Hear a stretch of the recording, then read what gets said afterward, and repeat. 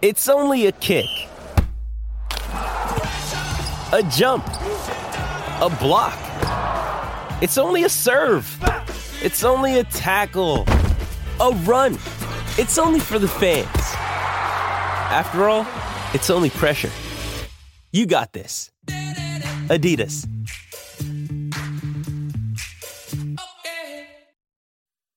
And a very good afternoon, folks. Welcome to another edition of Sports Central. Sunday, the 13th of February. Weather in Sydney, 24 degrees currently. A few clouds about as well. On the Gold Coast too, and welcome to our listeners through SEN 1620. Cloudy up there as well, it tells me. A top of around 26 degrees. Chris Warren with you for the next 4 hours as we chat all things sport and a whole lot more. And as always, there's an open invitation for you guys and girls to be part of the show via the open line and via the text. So if you want to pick up the phone and have a chat, the number is 1300 01 1170. And if you want to send some text messages through, it can be about anything, be about the All-Stars match, be about the Super Bowl, be about the Winter Olympics, NBL, A-League, your choice. That text line 0457 736 736. But as you know, rugby league, footy's my sport, and isn't it good? Isn't it great, in fact, for it to be back? And that's exactly where we'll start. A packed house, wasn't it, at Parramatta last night? Really good to see them come out in their droves, given the awful weather conditions, really, and the Indigenous All-Stars taking on the Maori All-Stars. And before even talking about the match itself, what about the pre-game rituals and the war dances by both teams? How good was that? Do you watch that? Let me know what you think. If you ever thought this game was just an exhibition, well, think again. And what about the opening try of 2022? Hemmed inside their own 20, Indigenous boys, David Fifita, my goodness, down that edge. He beat three defenders on that eastern touchline. 80-metre try, just brilliant it was.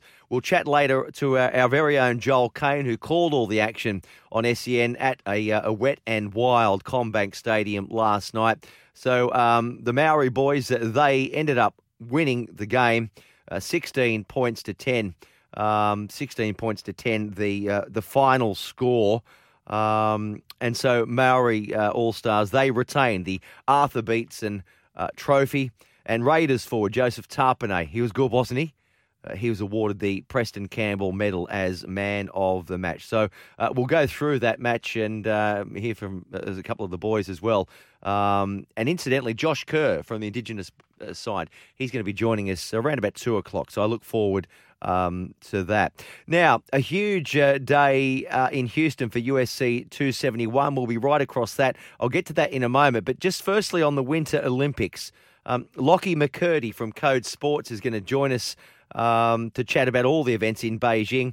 And last night, Aussie girl Jackie Narracott, she was going for gold in the women's skeleton. She won silver, not gold, but it's a record-breaking win. It's the first time ever that we as a country have won a medal at any Winter Olympics in a sliding event. So quite remarkable. And then that takes our medal tally to 4, which is the best ever. So we can say now, and there's still, a week to go, it's the most successful Winter Olympics campaign ever for Australia. So well done. I don't know what other medal chances we've got. I'll chat to Lockie McCurdy a bit later on for that. Okay, from the slopes to the octagon, UFC 271. Now, this sport, admittedly, it's not for all of us. Some find it a bit too gory. But you can't be, attracted to it in some part. Whether you're a mixed martial arts purist or not, I do know a lot of fellas, and it's probably, more a younger crew that follow UFC. A lot of people are out and about today at pubs as we speak, probably, taking in UFC 271. The headline fights in a matter of hours. Rob Whittaker, his rematch with middleweight world title fight against New Zealander Israel Adesanya. So the rematch, they fought a few years ago. And then we got Mount Druitt's Tai Tuivasa against the number 3 in the heavyweight division, the KO King, I think they call him, Derek Lewis. Now, the Yanks, they can't get enough of Tuivasa. He's managed to, by the boys from No Limit, or Shoeivasa, as he's known for his trademark beer sculling out of his own shoe. Don't know about the hygiene factor there. I'll be chatting shortly to JJ Rocker from Rocked Podcast to talk all things UFC. There's also a couple of other Aussies on the undercard, including Casey O'Neill from the Gold Coast. She's got big plans, aiming to become Australia's first female UFC world champ. I think she's unbeaten in 3 fights since her debut last February, winning by KO each time. She's a nice story there. She's born in Scotland, raised on the Goldie, and now training out of Vegas. So look forward to chatting to JJ Rocker, all things UFC. We'll do that shortly, in fact. Cricket. Australia plays Sri Lanka tonight, back at the SCG, holding a 1-0 series lead in the 5-game T20 series. A 20-run win on Friday in a rain-affected match.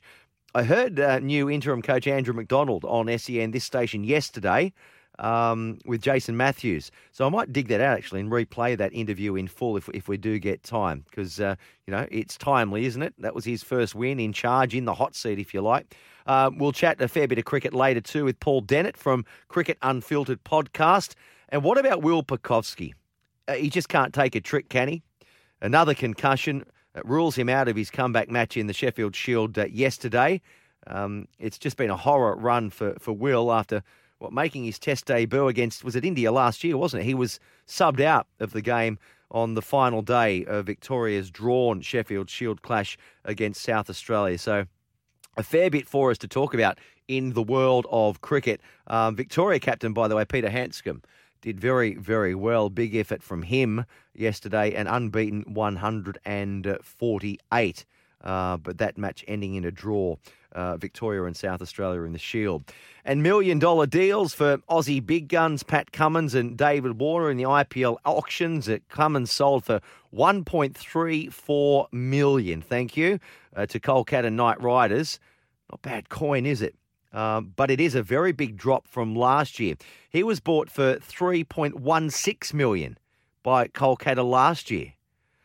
Davey Warner went for $1.16 million to the Ricky Ponting coach Delhi Daredevils. It's good money, isn't it? I think you and I might be in the wrong game.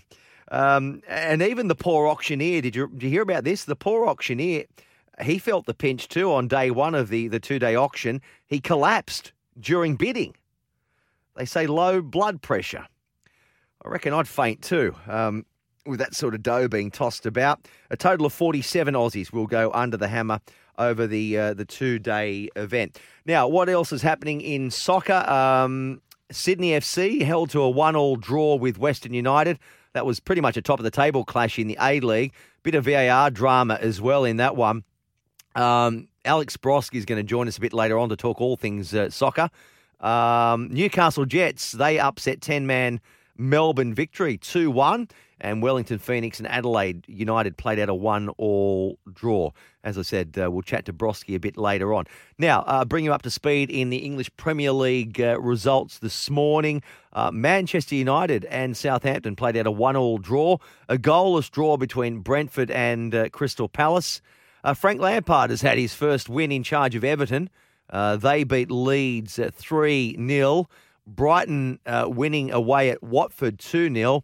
And Man City, comfortable win then for them as expected, 4-0 over Norwich. We will take a look also at the build-up to Super Bowl 56 between the LA Rams and Cincinnati Bengals, which kicks off tomorrow morning at 10:30 a.m.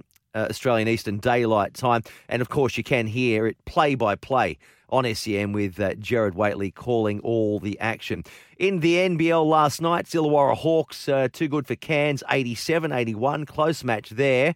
And then Melbourne beating the Perth Wildcats in another close fought encounter. Today, a couple of games in the NBL. Sydney Kings are in action against the Brisbane Bullets. That's at 3 p.m. tip-off out there at Kudos Bank Arena. If you're heading out there, you might want to give us a call and or send us through a text. Should be a good one there for the Kings. And then the other match, the earlier match in the NBL today, Southeast Melbourne Phoenix.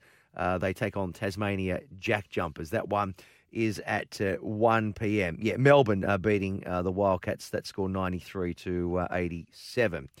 All righty, well, that pretty much is a fair bit on the cards, isn't there? How are we going to get through all that in 4 hours? We'll do our best. Loads of guests, just rocking through them again from Rocked Podcast. JJ Rocker, we'll talk to him shortly. Joel Kane's going to join us. Josh Kerr from the Indigenous All-Stars is going to join us as well from the Dragons. Lockie McCurdy to talk Olympics. Alex Brosk to talk soccer. Paul Dennett to talk cricket.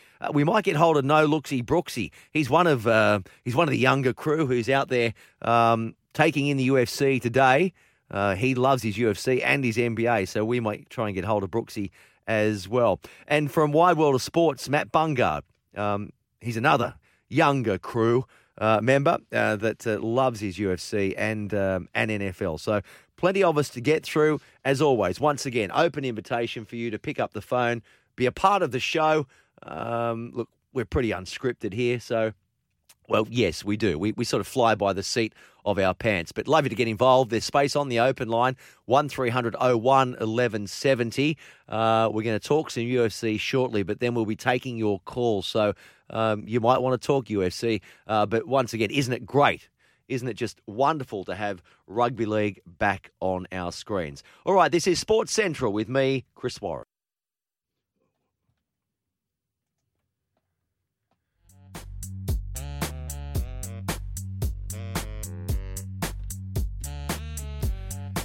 Yes, indeed. Welcome to the show. That reminds me of that long pause there. I think Justin, did you miss a cue there or something? Did you miss a button? Let's just say I was a little bit rusty at that first. Yeah, well, you've been out of the game for a while, haven't you? Yeah, I haven't seen you for weeks. Yes. Months. Since December, Chris. Good to have you back. Thank you very much, Chris. Good to have you back. Yeah, okay. Look, it'll come back. I mean, it's like riding a bike, pushing those buttons, so they tell me. It's just like, how do you call it? It's just like, oh, boom. You just why the long pause? Why the long pause? So that's like a punchline in that joke, isn't it? That one where the polar bear walked into the bar. Oh, yeah. And the barman said, why the long pause? Sorry. What is it? It's 11 past midday in Sydney, and you reckon that's bad? Look, the humour won't get much better, but listen, feel free to be part of the show. You want to send some jokes through, some dad jokes? You can do that too. 0457 736 736. We're here for, I was going to say, a good time, not a long time, but we're actually here for a long time as well as a good time. We're here for 4 hours, so plenty of time to fill. So if you'd like to be part of the show, feel free to do that. Just, again, how good was it to see the game back in action last night? I thought it was a really good event out there at CommBank Stadium, Parramatta. They packed the joint out. 26,755. That was the double header out there. So that was for the second game, the men's game. I see the women's game, though, which the Indigenous Women All-Stars won 18-8 over the Maori women. There was 10,000 in attendance for that one as well. Just reading this match report, I didn't see all of that game, I will be honest. Michael Carianis in the Telegraph writes that two pieces of brilliance from Tamika Upton was enough to lead the Indigenous side to an 18-8 win against the Maori team in the Women's All-Stars match. Scoreless first quarter. The Indigenous team raced in 3 tries to 2. And as I say, a really good crowd there of 10,000 people or in excess. So well done to everyone. Hey, listen, if you were out there... yeah, that's what I'm asking. If you were out there at Parramatta Stadium, CommBank Stadium rather, let me know. Give me a call or drop me a text. It's watching it at home on telly. It just looked, the atmosphere was brilliant. In awful conditions, it was teeming down. And I thought the quality of play for a first hit out, first game of the season, it was brilliant. A bit of drop ball as expected.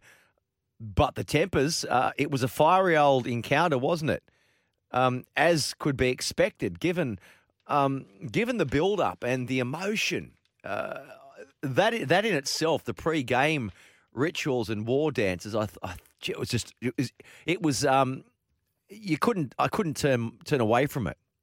Unmissable, spine-tingling stuff it was, so sincere and from the heart. I really enjoyed it.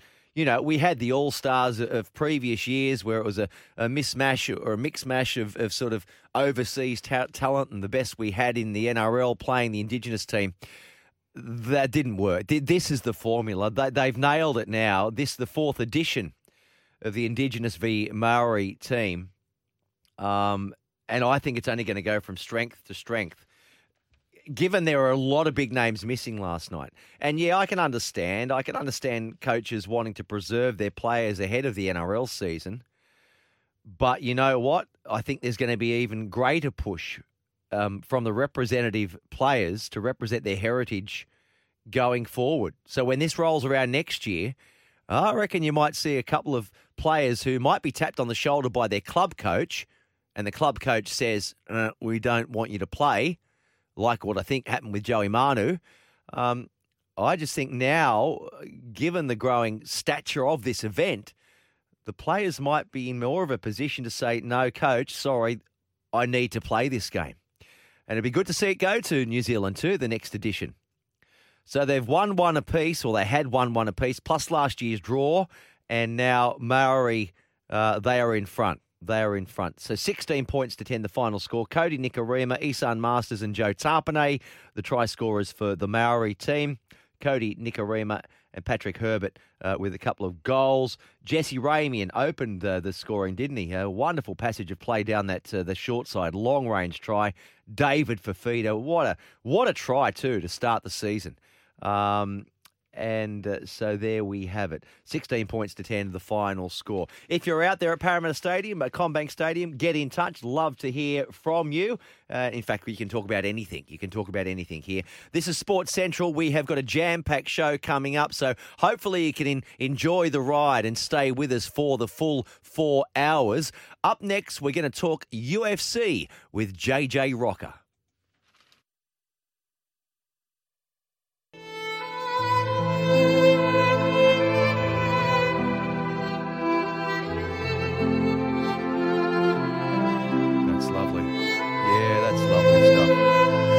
Oh, gee, that's good stuff. Beautiful. Some of your best. That's the romance music. That's not the sad violins. That's supposed to be romance music on the eve of Valentine's Day. Yes. Well, if you want to play more of it, you can. You know what, Justin? We might play over the next 4 hours a bit of romance music. Yeah, some love music for the Cupids out there. You think it's a bit overrated, Valentine's Day, don't you? It's overrated. I agree. If you love your partner, don't you say that every day, not on the 14th? Oh, God bless him. No, don't have one. Wouldn't know. Would not have a clue. I'll be saving my money for the roses. I'll be putting it elsewhere. Send through any dad jokes you might have too, or your thoughts on Valentine's Day. Hey, listen, we will be going around the grounds too, the Victorian Golf Open. It's the final round down there. So we'll keep you across that too with a few score updates across the next 4 hours. Dad jokes, thank you, Chookman. Chookman says, the wife asked me if I'd seen the dog bowl. I said, to be honest, I didn't know he played cricket. Very good. Sorry. Yeah. Oh, very good. Oh, and then there's... So you've got to be a bit punchier with that, Justin. You've got to be punchier. Get those dad jokes coming through. Righto, nothing to laugh about now, and we're going to talk brutality.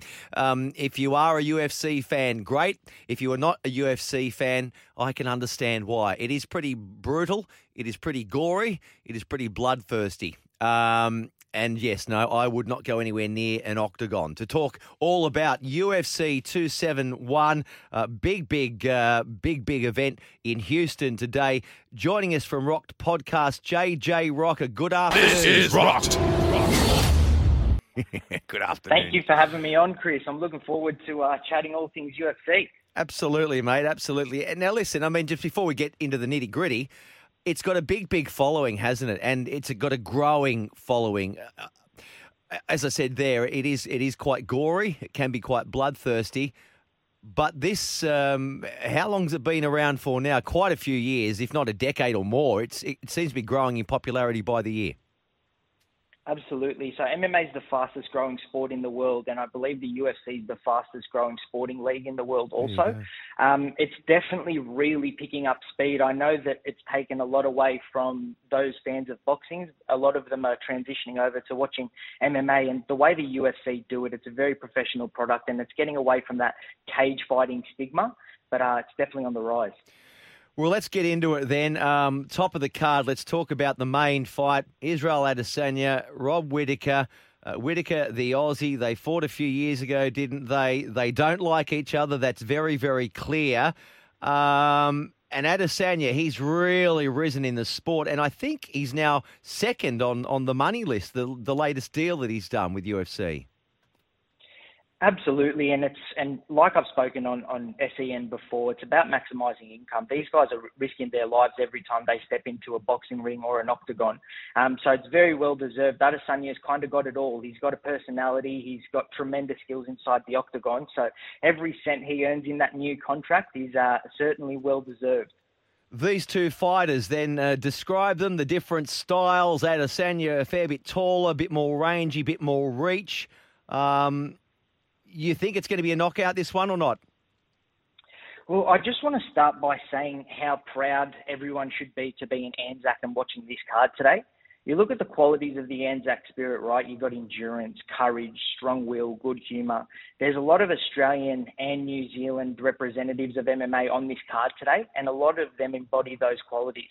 I'm very excited to see how it plays out. I know at the top of the card, we've obviously got Adesanya and Whittaker going at it again today. I actually don't think it will be as one-sided as some are predicting it to be. I think it's going to be a classic. I think this could be a Hagler-Hearns type of fight, and I wouldn't be surprised if we see a 5-round war today. Whittaker's improved hugely after that second-round knockout to Adesanya back in 2019, and we've seen Adesanya go on and defend the title as well as have an unsuccessful bid to become a two-weight world champion. But he's improved also as well. I think these are the consensus two best middleweights on the planet, and we're going to see a very, very high-level MMA bout this afternoon. See, on Whittaker, when they last fought, am I right in saying that he had it was well over a year he hadn't fought? Was that right, before stepping into the octagon when he that first loss, that knockout? Yeah, that's correct. I know he did have a little bit of time off in between, and it's one of those things. What they say is time out of the ring is the biggest sin in combat sport. I know Whittaker's game plan, looking back at it now, he wasn't too happy with it on the night, and he paid the ultimate price.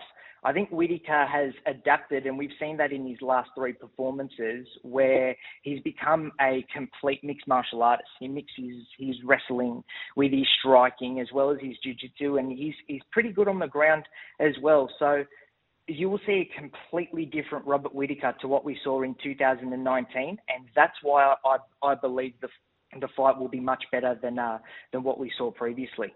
So a prediction? I'm going to say Adesanya on points in a close fight.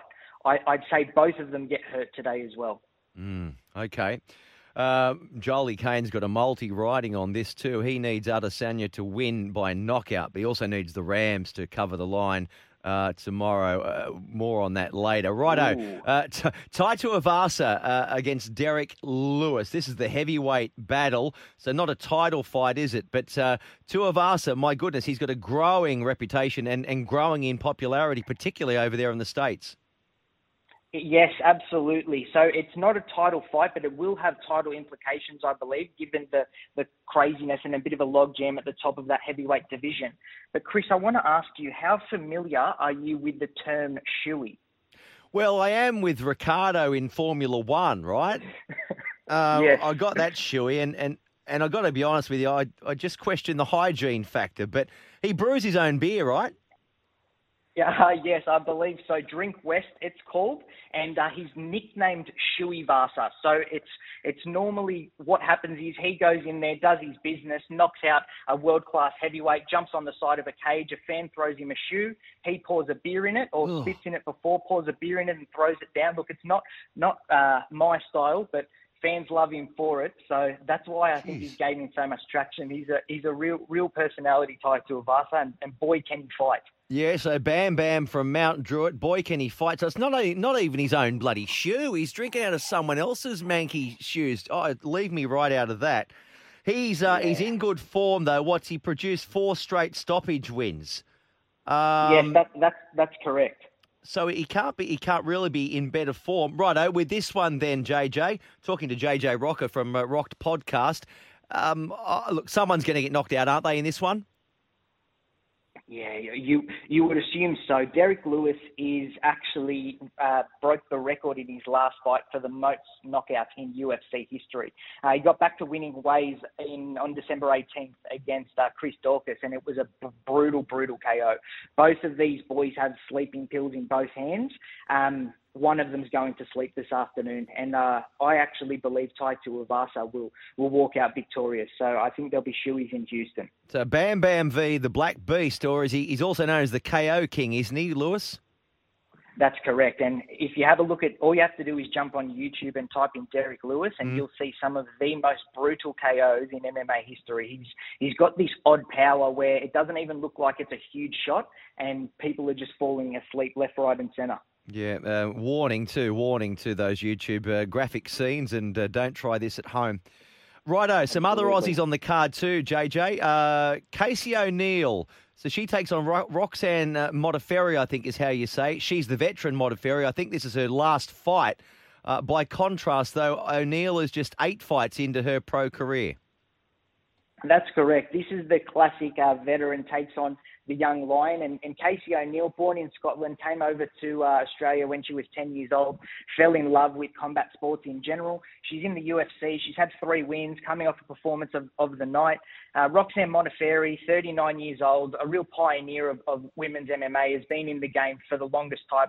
This is fight number 46 for her. I think Casey O'Neill will get her probably first big scalp today, and she'll push pretty high in the rankings. She has the makings of a world champion for sure. Yeah, it's a nice story, and some of the undercard, it's well underway. So I'm not quite sure. The other Aussie I want to talk to you about, Jacob, namesake, is Jacob Malkoon. Jacob Malkoon. Now, he trains with Robert Whittaker, am I right? He takes on AJ Dobson. He does. He's actually taken on AJ Dobson, and he actually beat him. He Beautiful. won a 3-round decision win. So Team Whittaker on the board for today, and there'd be good vibes in that change room for sure. Just back on Tuivasa as well. Am I right? He's also out of the stable, if you like, being managed by the boys from No Limit. They're growing themselves, aren't they? No Limit. They certainly are, and the best part about that is they're good people as well. So Maddie, Trent and George are all over in Houston at the moment, supporting their boy Tai Tuivasa. So shout out to the team at No Limit and Tai. They're doing big things, and they're doing things properly. It's a testament to what Australia can produce in terms of talent and shows when you're talking about No Limit. And JJ, finally, mate, the reigning another Aussie, reigning featherweight world champ Alexander Volkanovski. Where are we at with him? So Alexander Volkanovski will be back in the octagon April 10. He was meant to fight Max Holloway, which he has fought on 2 occasions before. He's fighting Chang Sung-jun, known as Korean Zombie. So his name suggests exactly how he fights. He's a come-forward striker. He's a bit of a veteran as well. So they'll throw it down for the UFC featherweight title April 10, UFC 273, that is. So we'll see Volk in the octagon shortly. All right, JJ, mate, I appreciate you jumping on the line. I know you want to go and watch it, so go and do that. But thanks for joining us, mate, on Sports Central. My pleasure. Always great to be on. There he is. This is Rocked. That bloody scares me, that sting. Rocked, by the way, Rocked round 20 drops Wednesday. So you've got JJ Rocker and Mark Warren. Dara Foley, special guest on there as well. So JJ Rocker, proudly brought to us, by the way, by John Rocker's Sydney City Toyota and Sydney City Lexus, Glebe and Waterloo. So our thanks to them and thanks to JJ. Stay with us. Sports Central up next. I'm going to be talking to Joel Sugarcane.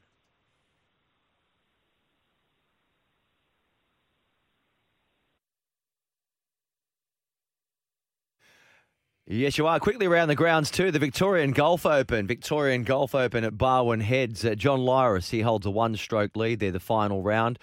He's 16 under par. And in the women's event, Hannah Green from Perth, she's 12 under, comfortable lead for her.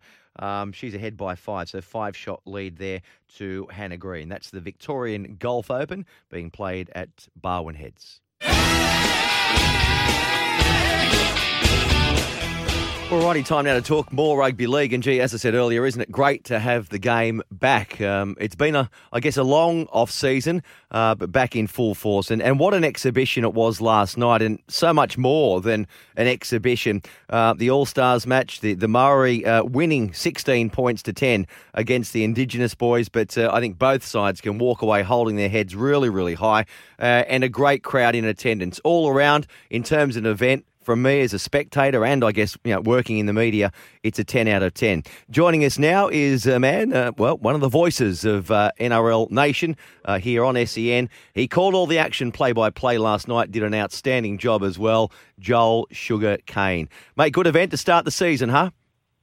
Oh, Chris, they were outstanding. I mean, just the lead up to it. The women's game was spectacular as well. And just before we get into the men's game, I'm going to talk about this women's game I said with Jaleesa and Jimmy. And remember when Ronda Rousey, Chris, burst onto the scene and everyone was like, wow, Ronda Rousey. And then within about 5 years, there was 1,000 Ronda Rouseys. And the evolution of the women, this game in 10 years has come so far. With so many young girls out there playing, it was a terrific game. Young Chapman, the winger, she won the medal for the player of the match. But that set the scene up. Then you had the war dances. It was just such a special night. And more than anything, it was great to go to a ground and to have a crowd. Yeah, it was. You dropped out there for a little bit, mate. You were talking about Ronda Rousey, and a huge day, actually, as we're speaking in the UFC, talking about that, and we'll talk more UFC a bit later. Are you a UFC fan, by the way? Or is it a bit gory for you? Yeah, no, a bit gory for me. But I'm just dodging the basketballers out here, mate. Sorry. They're out here. They love the UFC. No, I will say this about the UFC before we get into that.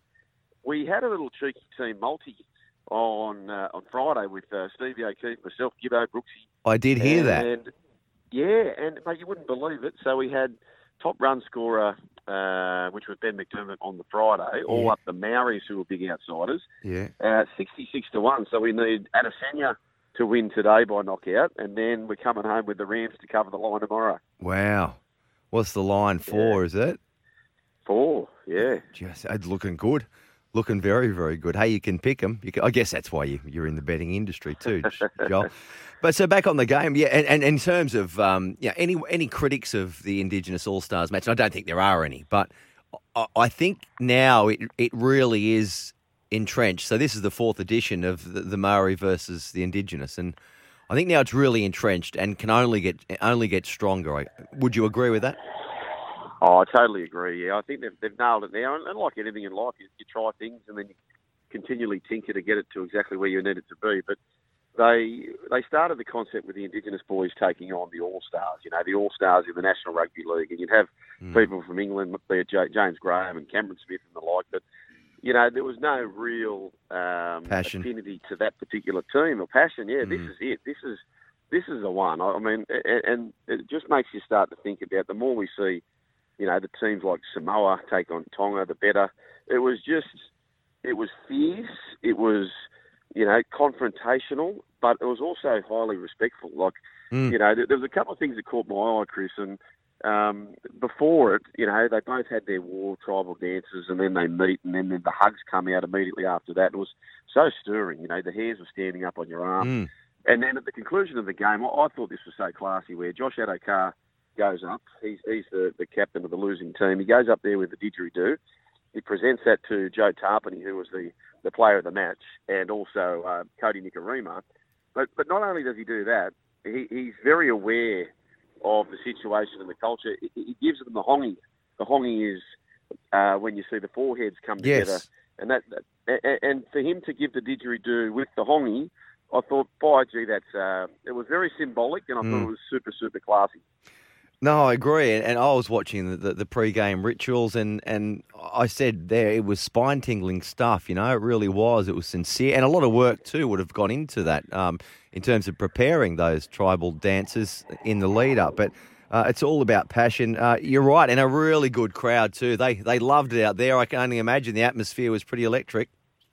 Oh, it was outstanding. 26,000 or nearly 27,000 people were there. And factoring in Chris, there was a lot of rain around in Sydney leading up to that game. So, you sort of thought, oh no, are they going to sort of stay home? Is it more comfortable? But no, they came out, and it was just, you know what? It was just a perfect way to start the season proper, I felt. Yeah, absolutely. Well, there's the challenge out to the cricketers then, the cricketing fans, the SCG tonight. So let's see if you can top that, 27,000. Let's see if you can get half. If they get half that, that'll be doing okay. A few storylines out of the match then. You've touched on Joe Tarpanay, so Ricky will be happy. A really good performance from him. A rewind, I don't know if it was last year, I think it was the year before last when Joe Tarpanay was just braining them at the back end of the season. He's a quality player. But on the other side of the coin, there's going to be a question mark over whether or not Jordan Rapana gets wiped out. Couple of shoulder charges, spent 10 in the bin. What did you think? Probably the second one was worse, wasn't it? Yeah, look. This is another topic, but on the shoulder charge, when I don't think you do much harm with the shoulder charge in the manner in which he was doing it. In other words, you're both sort of almost heading towards the try line. That to me is not a major thing, but one of the shoulder charges absolutely saved the try, and it was the only way he was going to stop him with the shoulder charge. He did do two of them, so he's got to be a big risk of missing round one, which it makes it really hard because you start having players miss for games like that, then the clubs all of a sudden get a bit cagey as to whether they want their players playing in these games. So it's a little bit hard. Tarpany was brilliant. We had him on the show last week, and we're talking to him about James Fisher-Harris, and I actually said to Fletcher in the break, I said, if you're swimming around that James Fisher-Harris, who's just an absolute star, if Joe Tarpany can get something off being around him, because Joe Tarpany, he's got all the attributes to go as far as he wants. And as it turns out, he has a blinder, scores a try and gets the Preston Campbell medal. Yeah. On Rapana, no, that was the first one. Was the nastier one? Wasn't it on David Fafita? I think that was. Yes. And what about that? The opening try of the year, not bad, hey? Fafita, the human wrecking ball. Yeah, and if you had Nicho Hines as first try scorer, you're on the floor because he was in support, and he was $1 to score that try, and then Jesse Ramian, who, by the way, I've never looked so fit. He flew up the inside, and you know what? Just on seeing Jesse Ramian, seeing Nicho Hines, seeing Britton Nakora, and the shape they're in, you clearly know the Sharks have had a big off season, and you clearly already know that all ships rise with the tide. Finucane, McGuinness, what Fitzgibbon's done, in concert with Trent Robinson at the Roosters. For me, I left last night. They had 7 players playing in that match, and I left last night pretty much certain they're going to be playing finals football this year. I think, well, you can never be certain of anything in this game, but yeah, I think it would be a fair bet to have the Sharkies in the top 8. So what did they have, 6 or 7 players in action there last night, including, three quarters of the spine in the Indigenous team? Yeah, they had 7. I hadn't mentioned Braden Trindle or Kennedy. I tell you what, Braden Trindle was good because he goes into that game where the coach Laurie Daly had backed him, where he put him in front of Kelly, who's had a lot more experience, Albert Kelly, but he said, no, Trindle's our man. And I thought he took the reins. I thought he really owned that team last night, and even to the point where they had to, share the load. No doubt there was a directive from the coaches that, no one's playing 80 minutes. We need to sort of share the load here. It's the first game of the year. But the game was in the balance was 16 points to 10, and Nicho Hines had missed a couple of kicks, and immediately Laurie Daly was very smart. He thought, you know what, if we're going to score here, which they didn't, but if they are going to score, we need to kick this goal. So immediately he got Braden Trindle back out there. He was the Pied Piper. He was great. Kennedy was great. It didn't go the result of the Indigenous side, where most of the Sharkies were playing in that team. 5 of them were in the Indigenous team, 2 were in the Māori side. But, if you're a supporter of the sky blue, black and white, you're in for a good year, I think.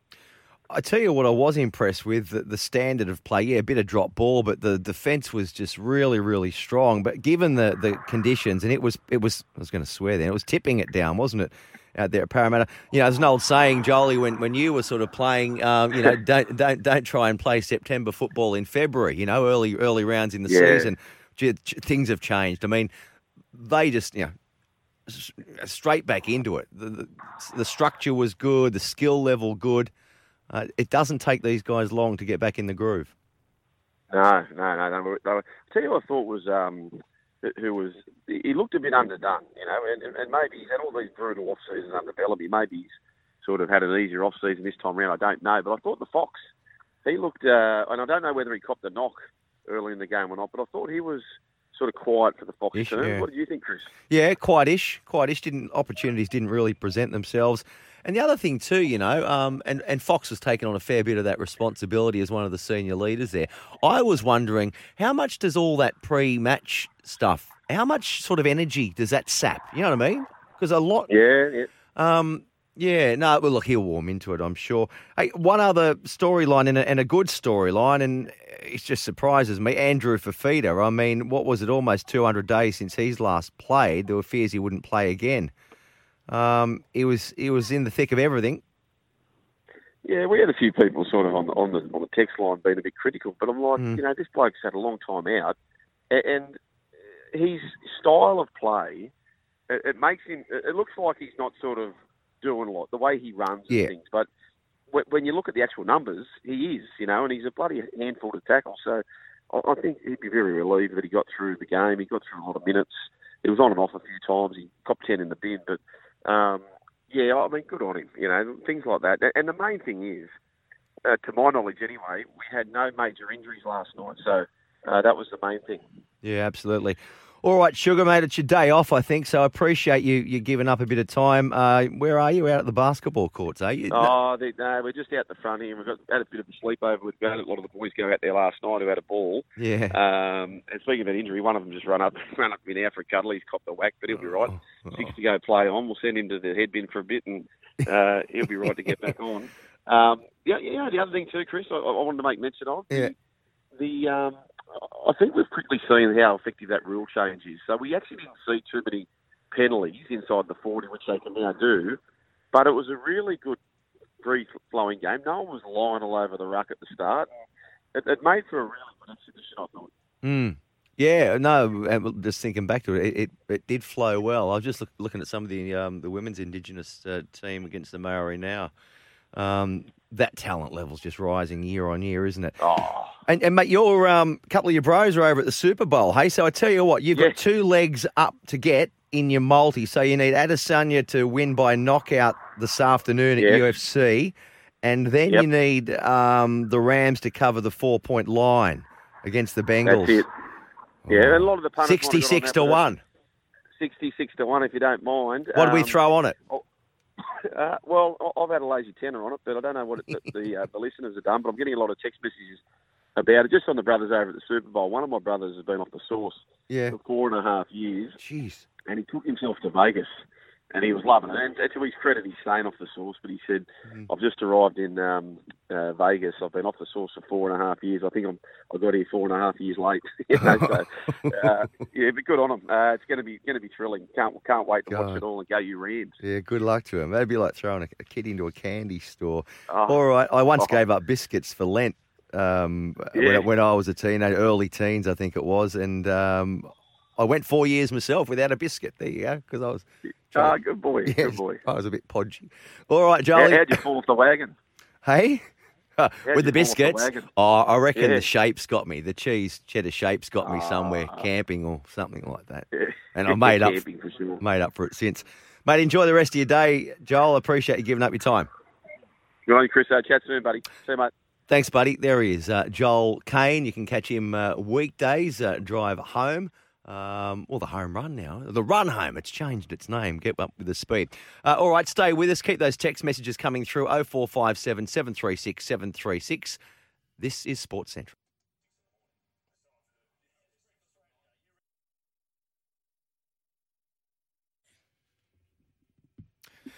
And great to have your company too. Chris Warren with you right up until 4 o'clock this afternoon. We'll be talking some football this hour as well. So A-League and EPL. Alex Brosk will be joining us.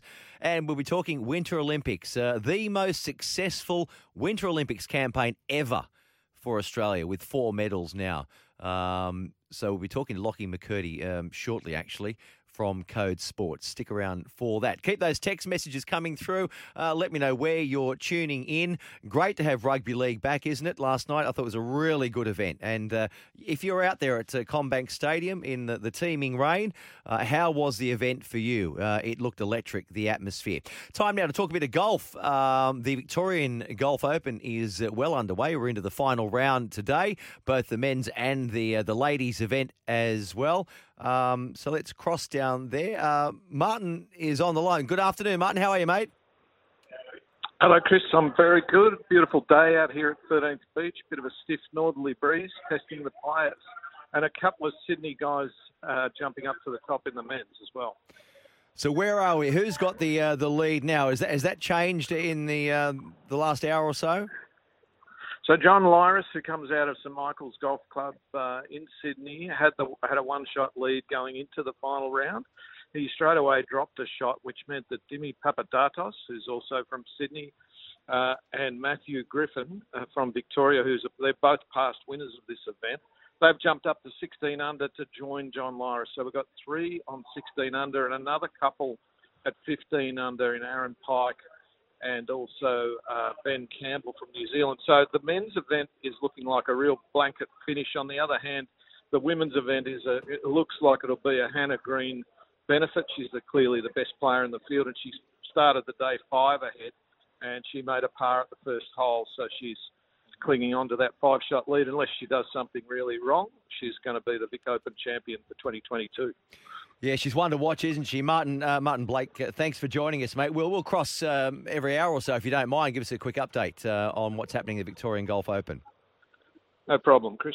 Great stuff. There is Martin Blake from Golf Australia, Victorian Open, so we'll be across that. Do you play golf, Justin, or not? I would love to play a round of golf, but yeah, none of my family will be keen or interested. Well, forget the family, mates. You could go out there. You're a bit like Cowboy Dan, hasn't done a whole lot of sports. What's your go-to sport?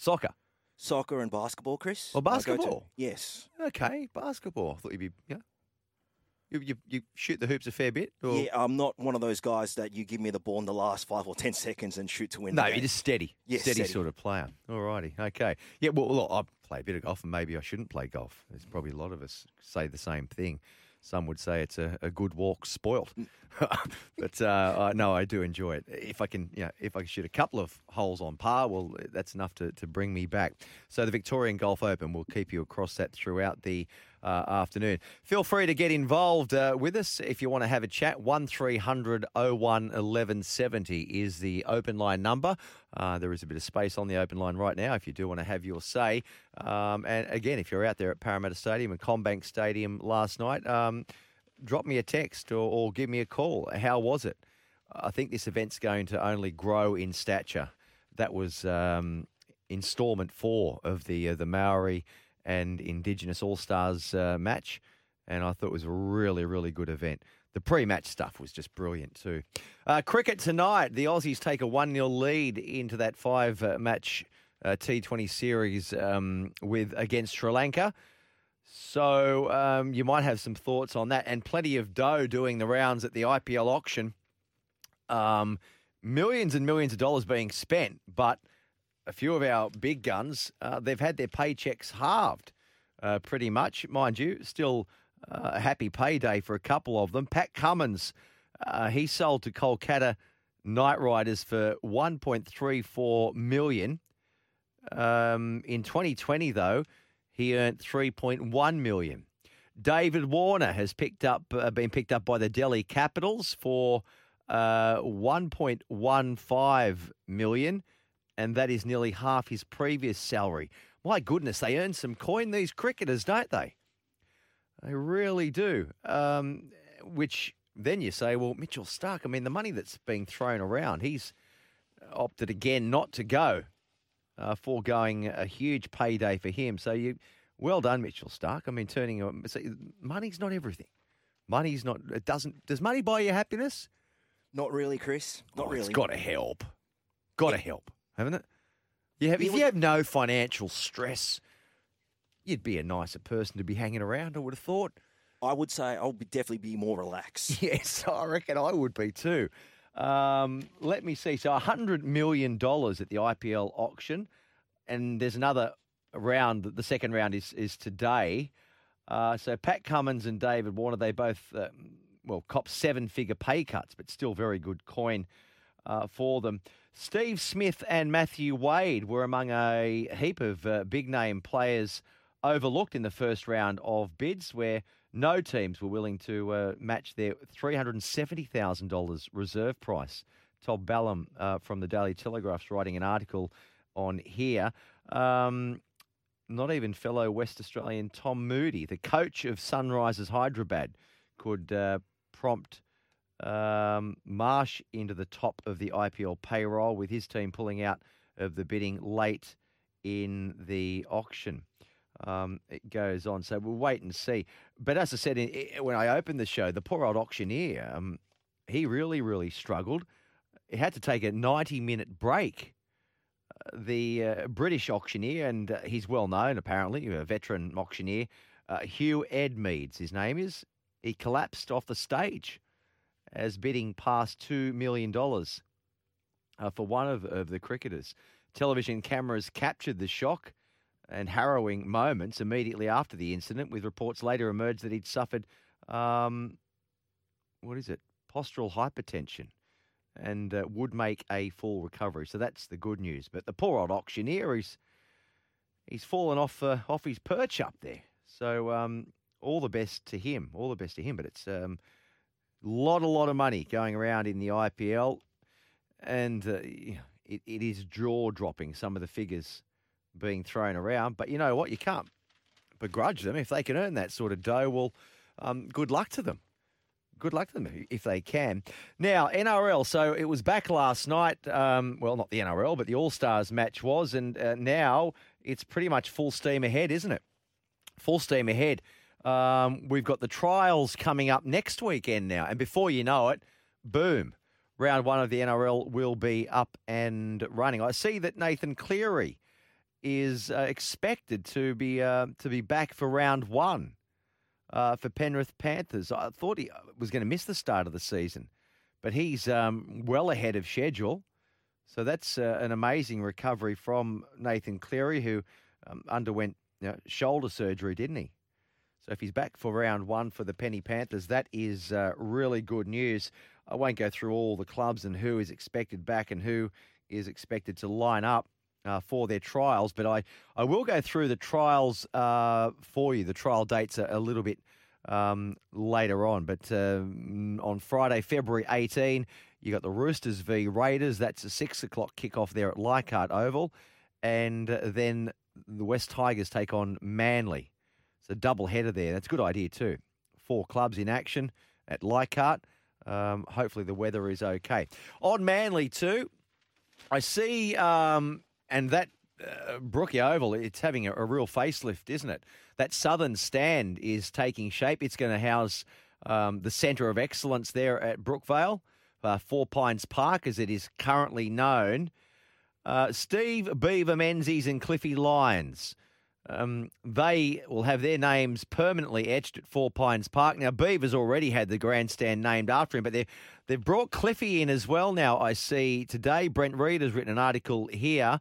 So now you'll have Cliffy Lyons, Steve Menzies, Bobby Fulton, all will be honoured there, and Ken Arthurson as well. So that's a southern stand. So that was the Fulton Menzies stand. It is now going to be renamed. So that will now be the Lyons Menzies stand, and then Bobby Fulton, the late great Bozo, he'll have the new Northern stand named after him. So that's good to see too, isn't it? Cliffy's played more games than any other Manly player, I think I'm right in saying. And Beaver already part of the furniture there at Four Pines Park.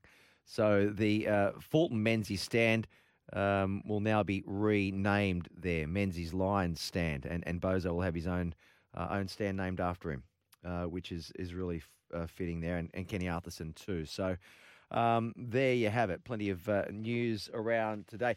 Also, rugby league-wise, I see an article in the Telegraph too today that Cronulla Sharks, written by Buzz Rothfield, Cronulla Sharks will ban unvaccinated fans from their trial match against Canterbury Bulldogs on February 28 at Shark Park. The Sharks have made this decision as the only NRL club that owns its home ground. And Buzz goes on to say, lucky all Bulldogs and Sharks players and officials are fully vaccinated. He says, can you imagine the drama if it was Cowboys' Jason Taumalolo or the Raiders' Joe Tarpanay? So there you go. If you're not vaxxed, you won't be coming into that trial match between the Cronulla Sharks and the Bulldogs at Shark Park on February 28. So you might have your thoughts on some of that. Again, I'd love to have your thoughts on the Indigenous and Maori All-Stars game last night. I thought it was a really, really good exhibition. And to those that braved all of the conditions out there, well done. Well done to you indeed. We're going to talk some Winter Olympics next. Lockie McCurdy from Code Sports will be joining us to wrap up what has already been the most successful Winter Olympics campaign ever for Australians, with 4 medals now and our very first medal in a sliding event. Quite remarkable indeed. So stick around, get involved with the show. You got some dad jokes, so send them through to me as well. 0457 736 736. This is Sports Central.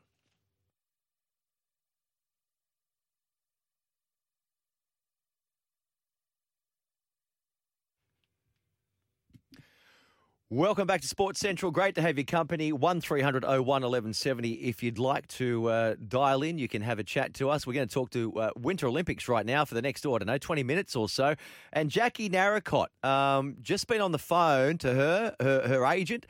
She is going to join us in about 15 minutes. Jackie Narracott. So she's basically taken us into the record books. She won silver in the women's skeleton last night. So we now can say it's the most successful Winter Olympics ever for Australia. Joining us now from Code Sports is Lockie McCurdy. Lockie, thanks very much for joining us, mate. Well, what a performance, eh? And an historic day for Australia at the Winter Olympics. It really was. Well, it was a late night for anyone here in Australia who decided to stay up and watch Jackie, but it was well worth it. I mean, just about gone 2 a.m. it passed over here in Sydney as she crossed the line. She was in first, but it looks like it wasn't quite going to be enough to grab that gold medal, and in the end, that's what it turned out to be. But it was just remarkable. She came into the final day after her first 2 runs, leading the competition. She broke a track record with her first run in run 3 yesterday and looked odds on for the gold medal, but suddenly her German competitor then broke the track record again. But it was some phenomenal racing from Jackie, who hasn't always been considered a medal chance for Australia, but over the last sort of 6 to 12 months, she's really built up some strong performances over in the World Cup Tour. And I think speaking to some of the Australian Olympic team executives heading into these games, they were quietly optimistic about her chances, and she's well and truly delivered by winning Australia's first ever Winter Olympic sliding medal. Wow, just incredible. And I think it's probably one of the scariest sports, I don't know, or maybe the ski jumping. I don't know. She's going to join us. We're going to have a chat to Jackie in about 15 minutes, so I'm looking forward to that. Not many of us will know Jackie Narracott. Now she'll become a household name. Tell us more about Jackie. From Brisbane, right? Yeah. So a Queensland girl who's ended up in the world of ice and ice tube and in skeleton.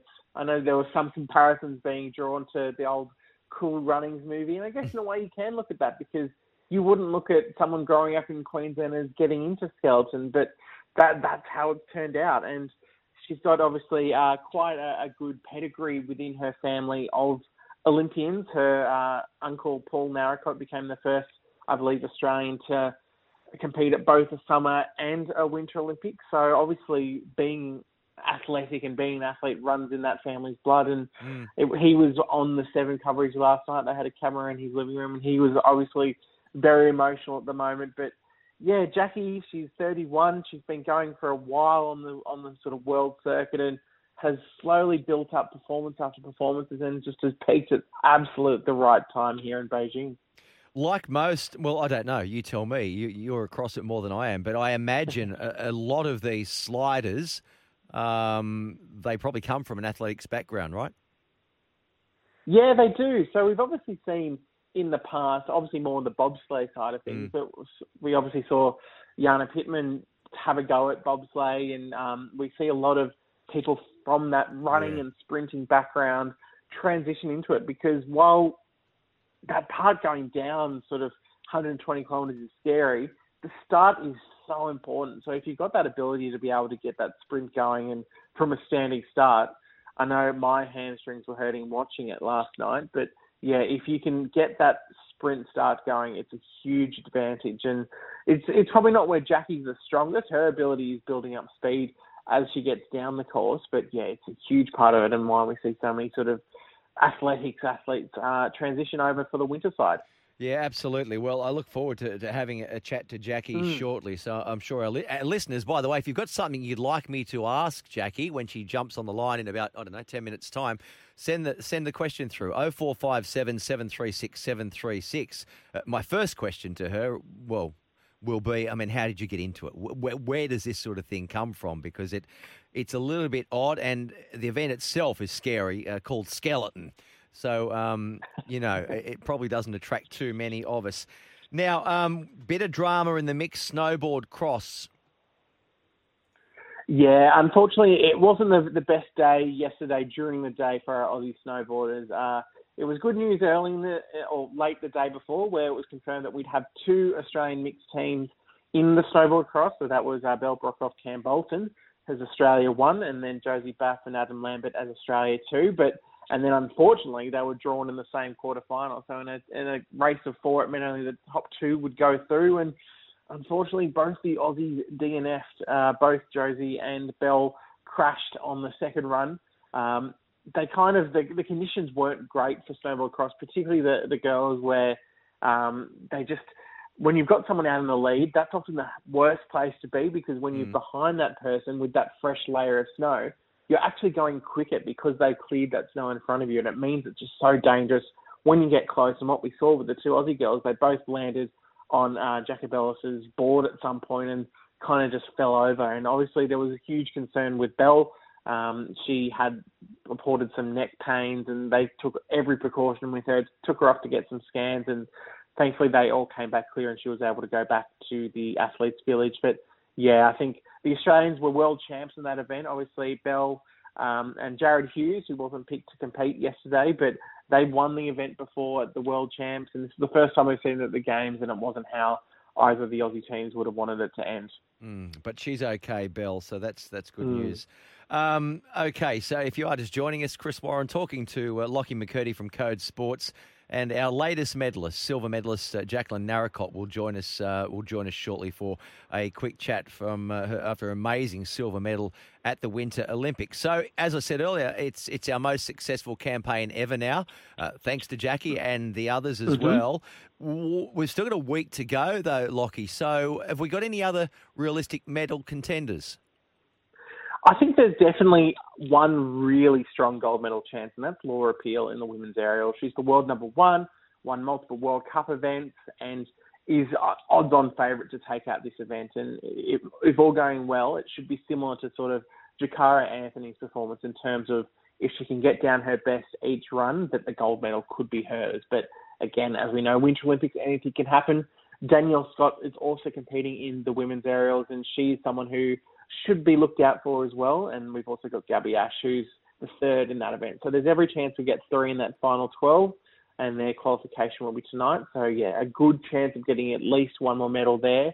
The other one that a lot of people were thinking about was Bree Walker, bobsled Bree.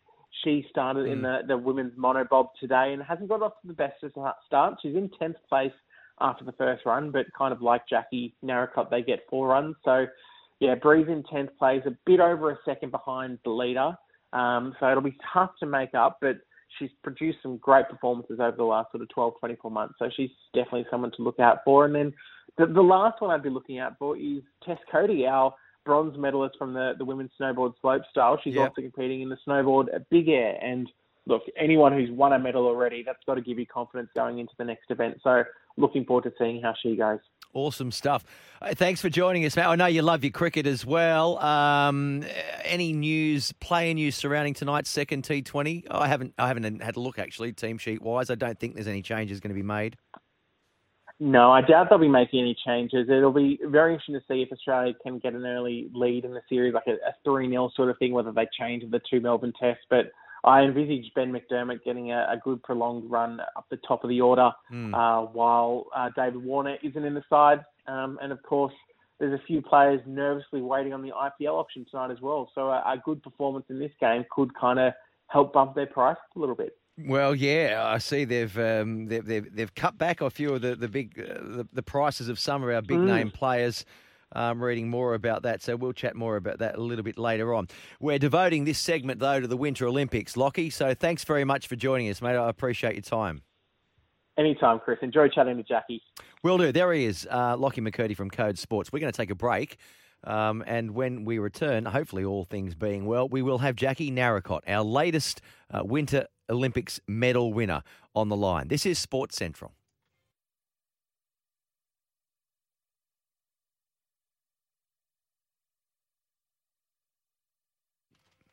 Yes, indeed you are. Chris Warren with you. Good afternoon and welcome. If you're just tuning into the show, 0457 736 736 is the text line if you'd like to get involved.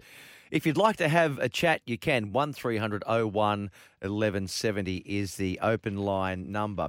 We are just trying to tee up an interview with Jackie, our latest medalist, a silver medalist. So looking forward to having a chat to her, and hopefully she'll be on the line very, very shortly. But just wonderful last night from her and silver. So that is the best, Jackie Narracott. That is the best we've ever done at the Winter Olympics with 4 medals now.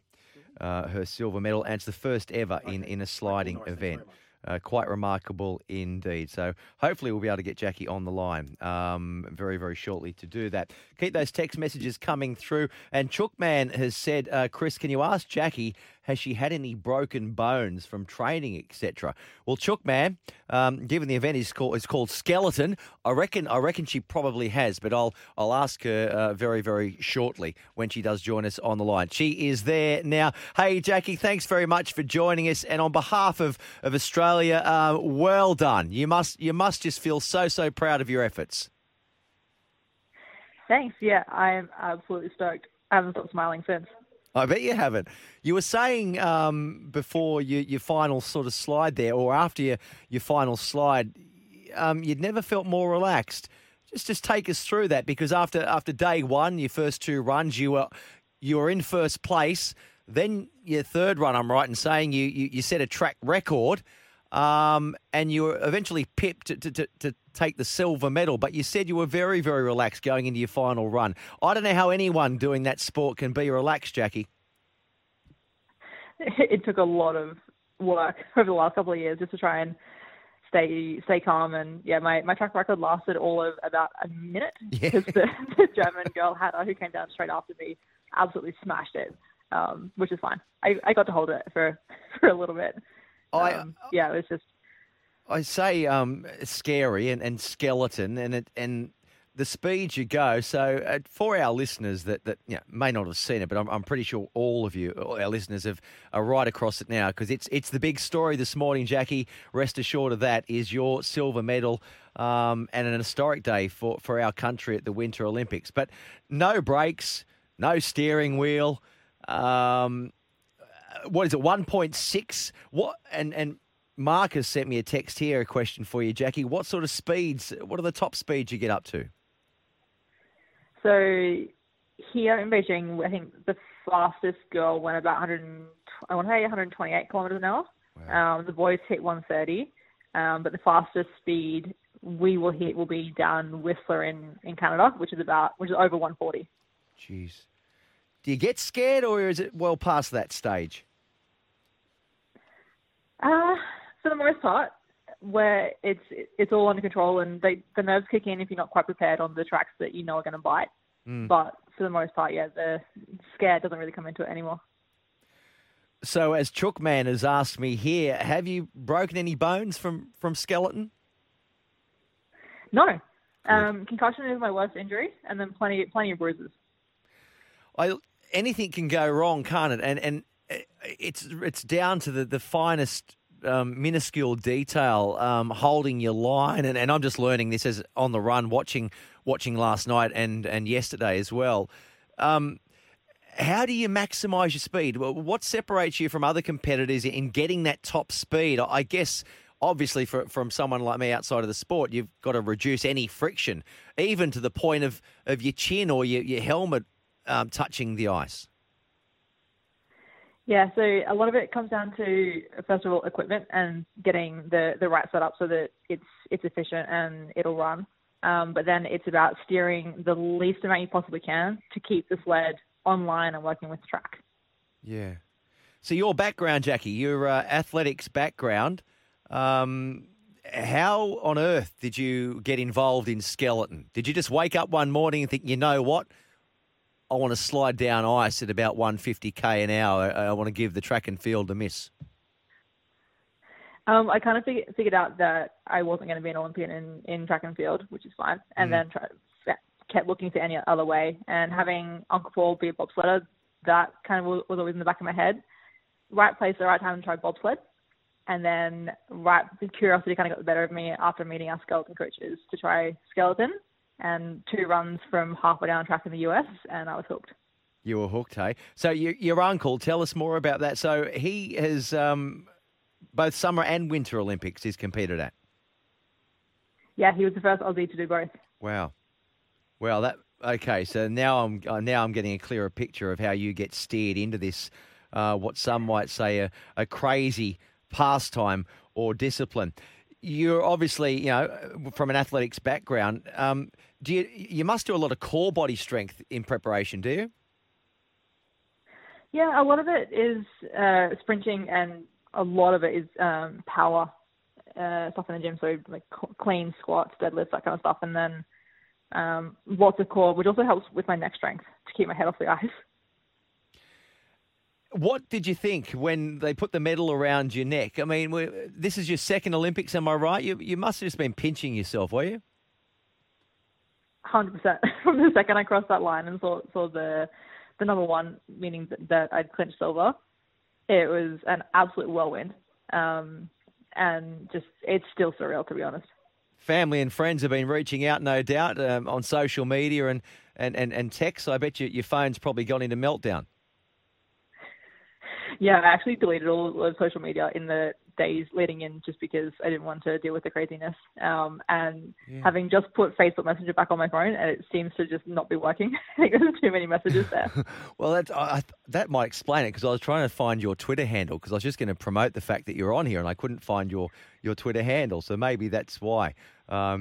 You've just been solely focused on doing what you've done. Well, it's just an amazing effort all around. It really is, from you and from the whole team. So we've got 4 medals now, and maybe some more to come with a week remaining in Beijing. So where to now for you? Do you have a bit of a break, or when do you start gearing up for your next event, and what is that? So our season is completely finished now. The next plan I'm getting on is to come home to Brizzy for the first time in 2 years, get some sun and sand, and see friends and family I haven't seen for forever. Yeah. And then we will let this sink in and figure out what next steps are, because our next race won't be until November at the earliest. Oh, put your feet up. Put your feet up. Lay on the beach. So, Brizzy girl, you must spend a lot of time overseas though, right? Yeah, so before I moved to the UK, I would leave in October, get home in kind of the end of March. But since COVID, I haven't been home since October 2019. Yeah, I bet it's you're looking forward to that. Yeah, chill out, enjoy yourself, and get ready to go again. And who knows, you'll be able to go again, won't you? Another Olympics, surely. You're only young. We will see how the brain and the body pull up. but you want to go again? Or you had enough? I hadn't really thought about it. The St. Moritz World Champs next year are the big pool. Yeah. And then we'll take it year by year. Yeah, all right. Well, hey, well done again. Congratulations. I know you're thrilled and almost overwhelmed, I guess, but an historic day for us and a silver medal. Thanks for joining us on SEN, Jackie. Congratulations. Thanks for having me. Our pleasure. Well, there you go. It must still be sinking in for Jackie. And she was in gold medal position after the 2 runs. They have 4. Going into last night, 2 more runs, her 3rd run, I'm right in saying a track record, only to be pipped at the post. But you can't be disappointed, can you? You can't be, well, I guess you can. You wanted gold, but a silver medal at the Olympics, it does not get much better than that. All righty, we're going to talk some soccer next. If you've got some questions, send them through. Alex Brosk will be joining us. We'll talk all things A-League. This is Sports Central with me, Chris Warren. We're here till 4. Keep those texts coming through, 0457 736 736. If you want to have a chat over the next couple of hours, that number 1300 01 1170.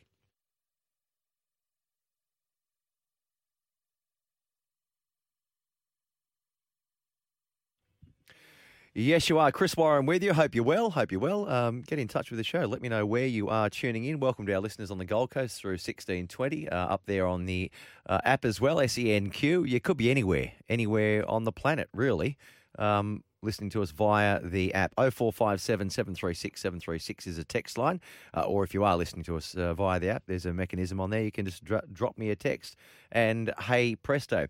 Alrighty, time now to talk some soccer and just rewinding, reflecting on the 3 matches yesterday in the A-League. Sydney FC and Western United played out a 1-1 draw. Newcastle Jets upset the victory at Amy Park, winning 2-1. And Adelaide United and Wellington, this match also played at Cogra, ended in a 1-1 draw. David Ball in the middle. He's got Sandoval one-on-one with Gauci. Gael Sandoval, the Mexican, gives Wellington Phoenix the lead 19 minutes into this game. He cuts over the top. Bernardo at the back post, and he finds the back of the net. Bernardo with the equalising goal for Adelaide at the front post.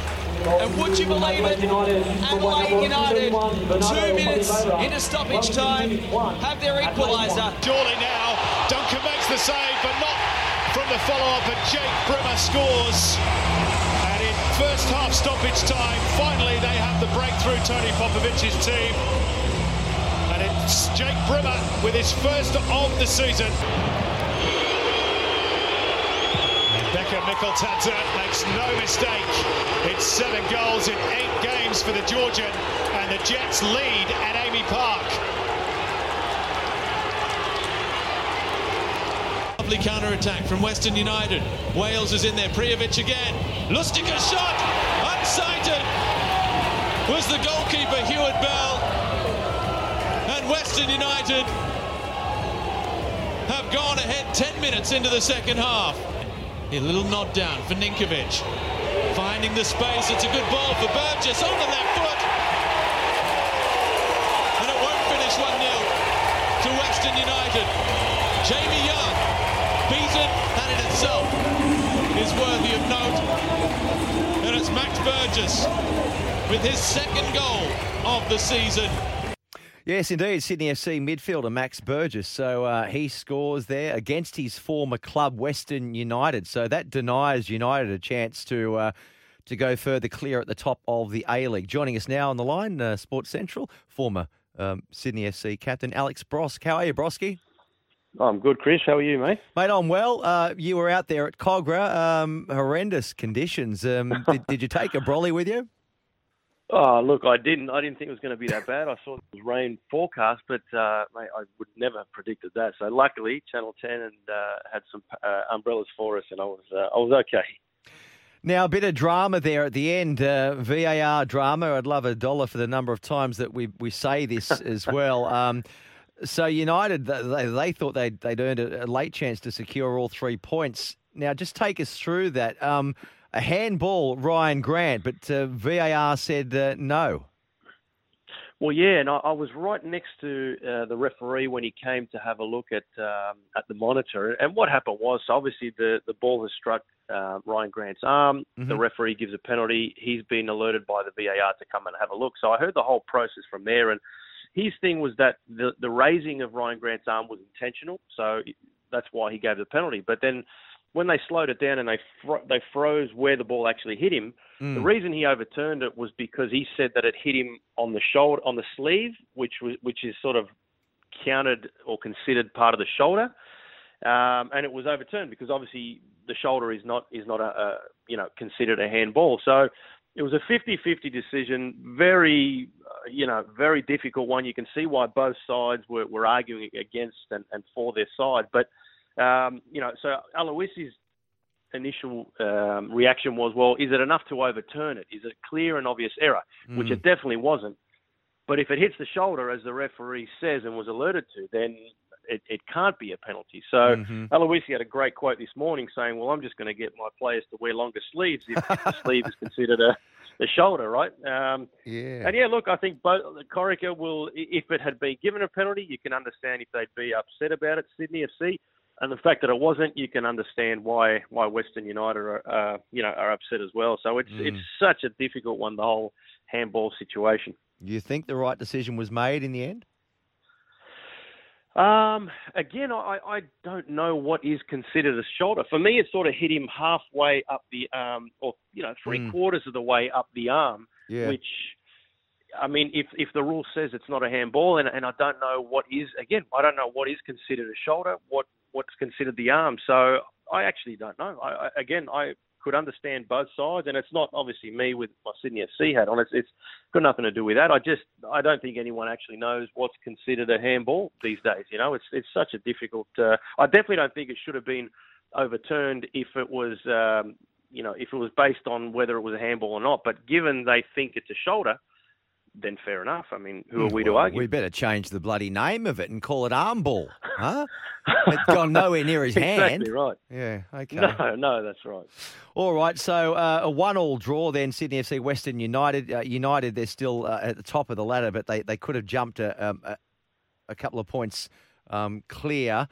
Is it one that has got away from United? Should it have been a match that they should have picked up, do you think? Look, given the fact they went up 1-0, they'll be disappointed with that. But in saying that, I feel like the game, the 1-1 draw was a fair result in the end. If someone had snatched it, it was such a difficult night to play in. You could see how heavy the players were. And when it rains like that, your clothes get heavy, your boots get heavy.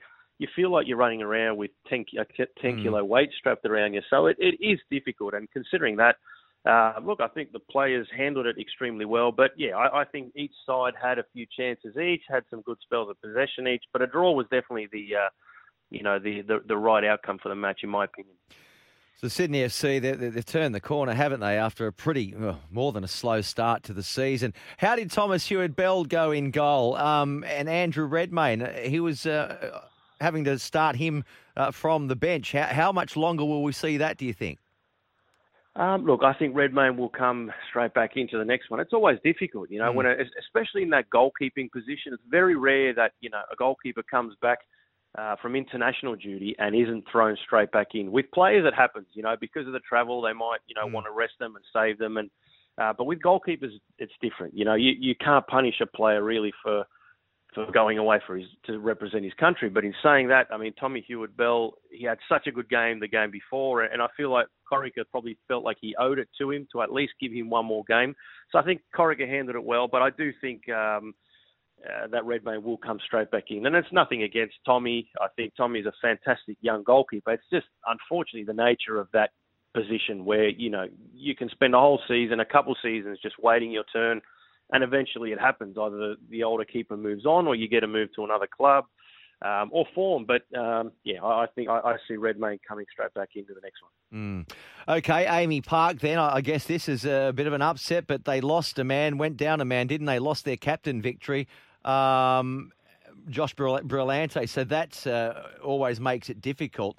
Newcastle coming home to win their 2-1.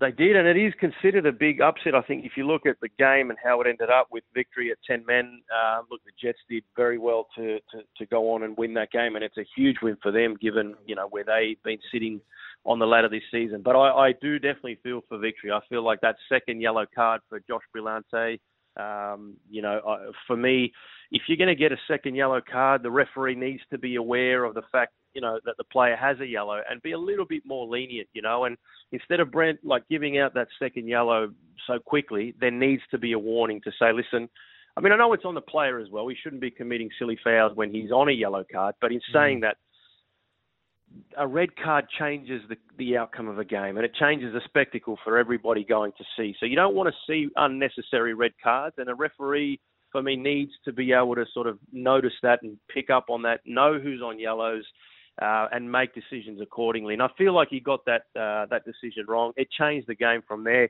and the Jets went on to win. So, for the victory, since the FFA Cup final win, it's back-to-back losses for them. So a little bit concerning for Popper and his squad, but again, they've got an incredible squad, and they've got a couple of games in hand on the guys, all the teams above them. So no doubt they'll start picking up some wins anyway. And finally, mate, Bernardo, so son of Adelaide great Cassio, he scored an injury time goal there, 1-1, Wellington and Adelaide United. That was also at Kogarah. And another good game. I mean, I was there. That was before the Sydney FC Western United game, and it looked, you could see it coming. I mean, Wellington did well in that first half. They went up 1-0 and deservedly so, but that second half was all Adelaide, and it just looked like it was, if Wellington were able to hold on, it would have been a great 3 points for Ufuk Talay, who's managed to turn his side around as well. But in the end, Bernardo pops up at the back post, and it was a good header, a good finish for him, and for Adelaide as well. I feel like they deserve that point as well, and that moves them up into fourth spot. The ladder's starting to take shape now with all these catch-up games being played, and for me, looking at it, it's hard to know who's going to win. It's as close as it's ever been. Thanks for joining us, Alex Brosk on Sports Central.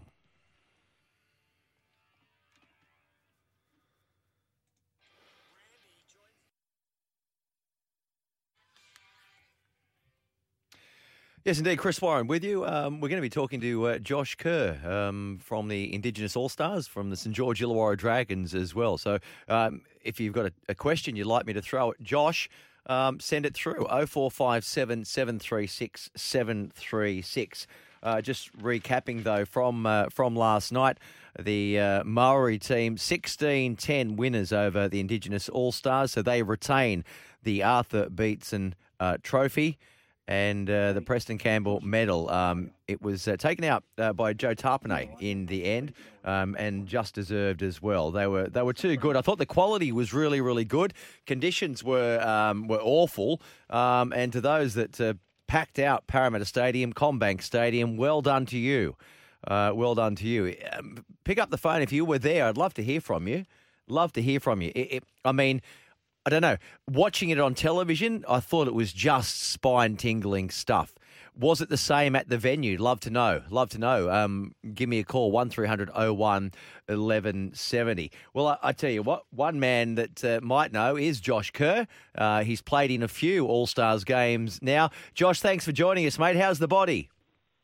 Hey, mate, thanks for having me. And, yeah, mate, it's definitely seen better days, put it that way. Yeah, but injury-wise, you okay? Or do we need to tell Hook? We need to send a message to Hook saying you're busted.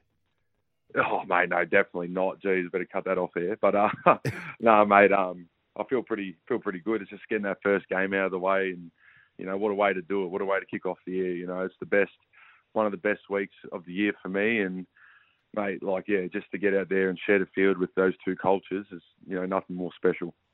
Well, what did it feel like? I mean, I'm watching from home, and I've said it a few times, it was spine-tingling.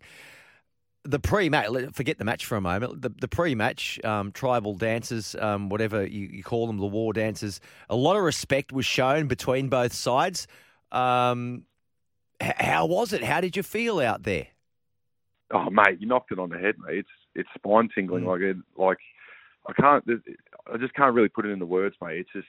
It's so emotional, and you're just so charged up, and you know, there's two very old and proud cultures that are there. And when the Maori boys are doing their haka, you know, it's pumping our boys up. You know, we see how proud they are, and it makes you want to do our war cry even harder. And, you know, obviously we did a bit of a different war cry, and it was pretty much because, you know, we've got a whole new crop of young fellas that are coming through, and we want to create something, our own legacy for us. And, you know, this is probably, we all said it is the best All-Stars camp anyone's ever been on, because I think we've built something pretty special there. And I think we're going to try and do a few more things throughout the year together to hopefully build stronger connection to culture and whatnot. But, you know, it was just, mate, like, it's so hard for people at home to understand that, you know, that probably just sit there and go, oh, well, why do they even play that game? Well, mate, it's just representing our home, our family and our culture. And, you know, it's such a special occasion. I love the idea. I love how the NRL get behind it, you know, and I love the people that packed out the stadium. When you were doing the pre-match ritual, and you know, the Maori did theirs first, and I loved it. When you got close up and personal, I was thinking, oh, geez, I hope this doesn't boil over, but never any chance of that. It was far too much respect shown by both teams. Oh, no. Oh, definitely. I definitely thought there was going to be a punch on at one point. I was just like, oh, geez, here we go. But that's just what it is. It's just that respect. And, you don't know. You know, they're looking so bloody scary and angry with their haka, you know. But, you know, the boys had their chests out. You know, we stood tall, and, you know, whatever happens, happens. But basically, you know, it's a sort of respect to just be like, you know what, this is, you know, we just stood there like, this is our land if you want to come there. And, you know, we're not a warring people. However, if you want to bring that, we will give it back to you. So that's just a little insight and like what's going through our heads. How much time did you put into the pre-match stuff? We did it every single day. We did about an hour every day, and it was the best. You know, it was always a laugh doing it. You know, we always did it, and just learning it, and then at the end, you know, everyone's doing shake a leg. It's just the best. Like, everyone's just getting around it, so proud. Everyone's happy, laughing. We practiced it for hours and hours. We wanted to get it perfect, and then made it just the way it came out. And the thing that just, I think it took a lot of the young boys by surprise, not me so much, but when you do it and you just hear the crowd roar, it was packed out crowd, and mate, I just cannot explain that feeling. And when you're on that field and you can just hear the crowd, it's roaring, and it sounded like there was 100,000 people there just screaming for you. So, oh mate, it was very emotional. You know, I was like nearly tearing up, you know, when I was out there doing it. So, well, Josh, I'm talking to Josh Kerr, by the way, Indigenous All-Stars forward and Dragons forward as well. After, I'm calling it an epic event last night. I think it's going from strength to strength, and this will be etched into the calendar for many, many years to come, I am sure. Now, in its previous guise, when it was the Indigenous All-Stars against the other All-Stars, it just didn't have the passion that we're seeing now. And I'd love it to go over to New Zealand maybe next year. What say you?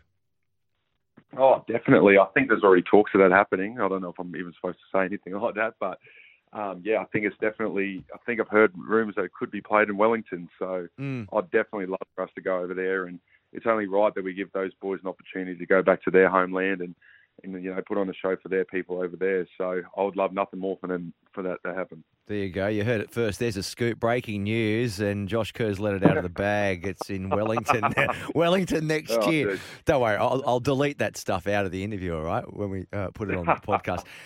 The game itself, mate, plenty of vigour, plenty of fire in the belly. We had a couple of scuffles there. We've had a few players put in the sin bin. Jordan Rapana's on report. Andrew Fifita, first game back in a long time. You know, I know it was emotional pre-match and all that sort of stuff, but it was pretty vigorous, wasn't it? Oh, mate, definitely. And honestly, like, seriously, it's rugby league. Like, God, there's going to be a bit of that, especially after a very passionate war, like, you know, opening ceremony. So, look, I don't know. Like, I have my own views and opinion on it. Like, I love rugby league. It's tough. Not everyone can do it. And, you know, at the end of the day, there's going to be people getting hurt, and there's going to be things that, you know, you probably think a bit unfair and whatnot. But, you know, I think, you know, probably from more of an inside view, you never go out there to purposely try and hurt someone or injure someone. But if something does happen bad, and you got to have your mates back. And I think that's what, you know, Australia and our cultures are built on, you know.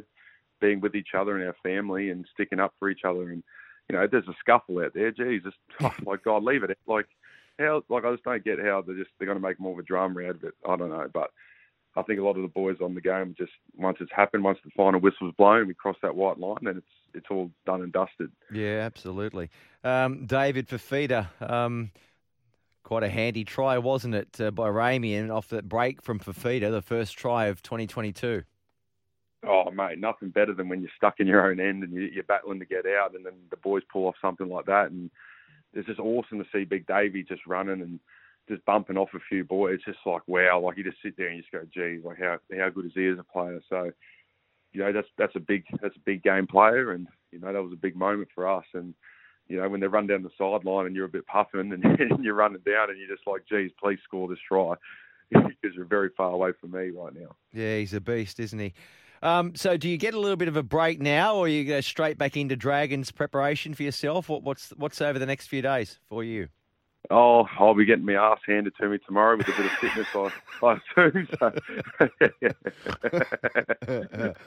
What's Hook like? What's Hook like? As a coach on that front, I mean, does he just hand it over to the fitness guys Yeah, definitely. You know, it's rugby league at the end of the day, and we're paid to do that job. And, you know, you can't be going into training going, oh, I feel a bit sore and I'm just not feeling up to it. Well, that's not why you get paid, and that's not why you're here. You know, you got a very good opportunity. So he's good, Hook. Hook, you know, he's a really good coach. I find him to be a really good coach, as well as our performance staff. And at the end of the day, you know, they've done all the work. They've sat behind the computers for all those years to figure out how the human body works. And in my little, you know, if it was up to me, I'd just be getting a whole massage tomorrow, and that's about it. Yeah, but, nice. Obviously they're probably going to make me do some running, so we'll see how we go. Yeah. Josh, the season ahead then, I mean, a lot of changes. I think your club probably has the most turnover or player changes. Just looking at and pulling some of the names out, though, the gains that have come to you for the season ahead. George Burgess, I hear he's looking big, he's looking strong. Who else you got? Very Jack well. Gajetski, Moses Mbai, Tautau Moga, Francis Molo, Jaden Sewer, Moses Suley, and Aaron Woods. I tell you what, you brought some new faces and quite a bit of experience into the club, and you've already got a number of young rookies on the rise.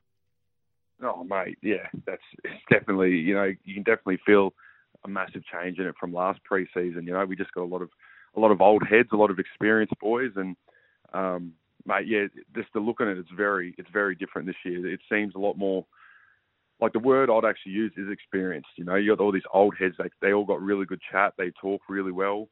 They've all done it before. You know, you look at Aaron Woods. You know, he's been in the grand final with Big Georgie Burgess. Has been in the grand final, and as a young guy, well, I don't even know if I'm young anymore. I just had my 26th birthday the other day. That's still young.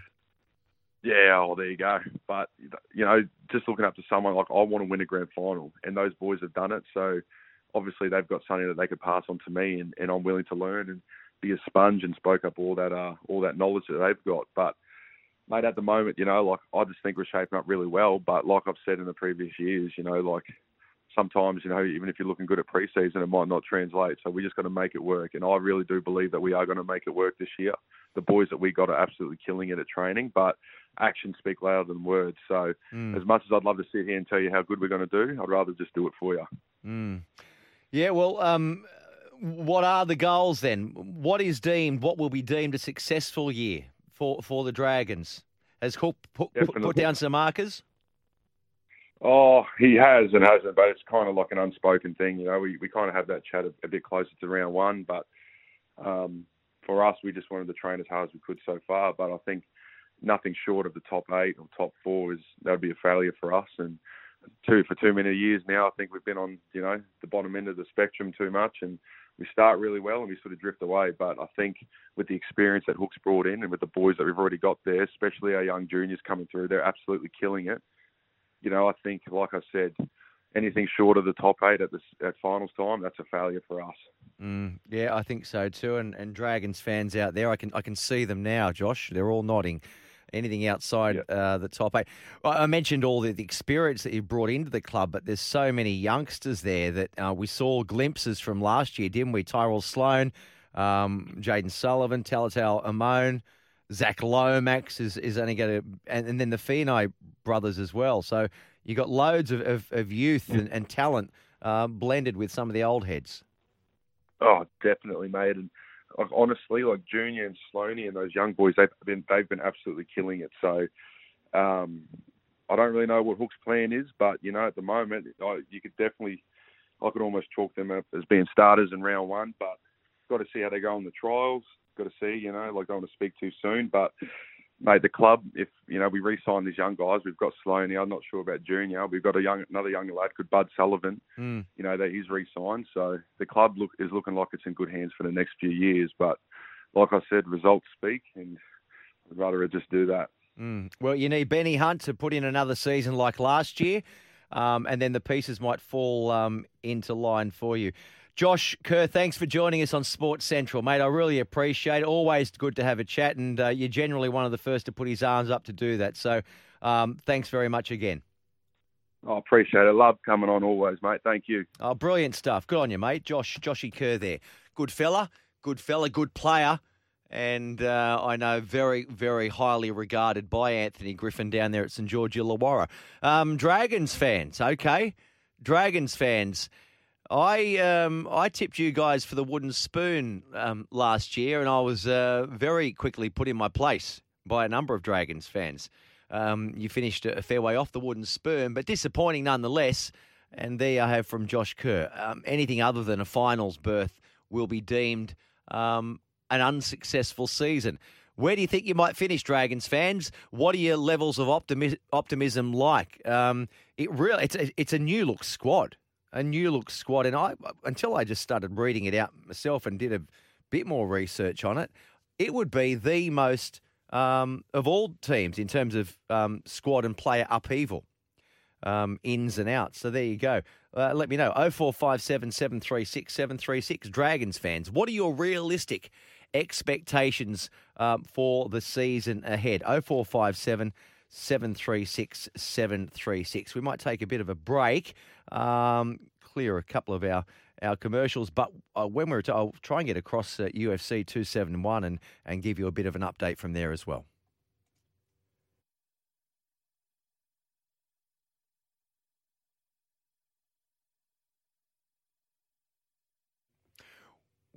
Welcome back to Sports Central. Chris Warren with you for the next couple of hours or so, up until 4 o'clock, 4 o'clock Sydney time, 3 o'clock in Brisbane. 0457 736 736 is the text line. Keep those texts coming through. If you want to have your say, you can do that as well.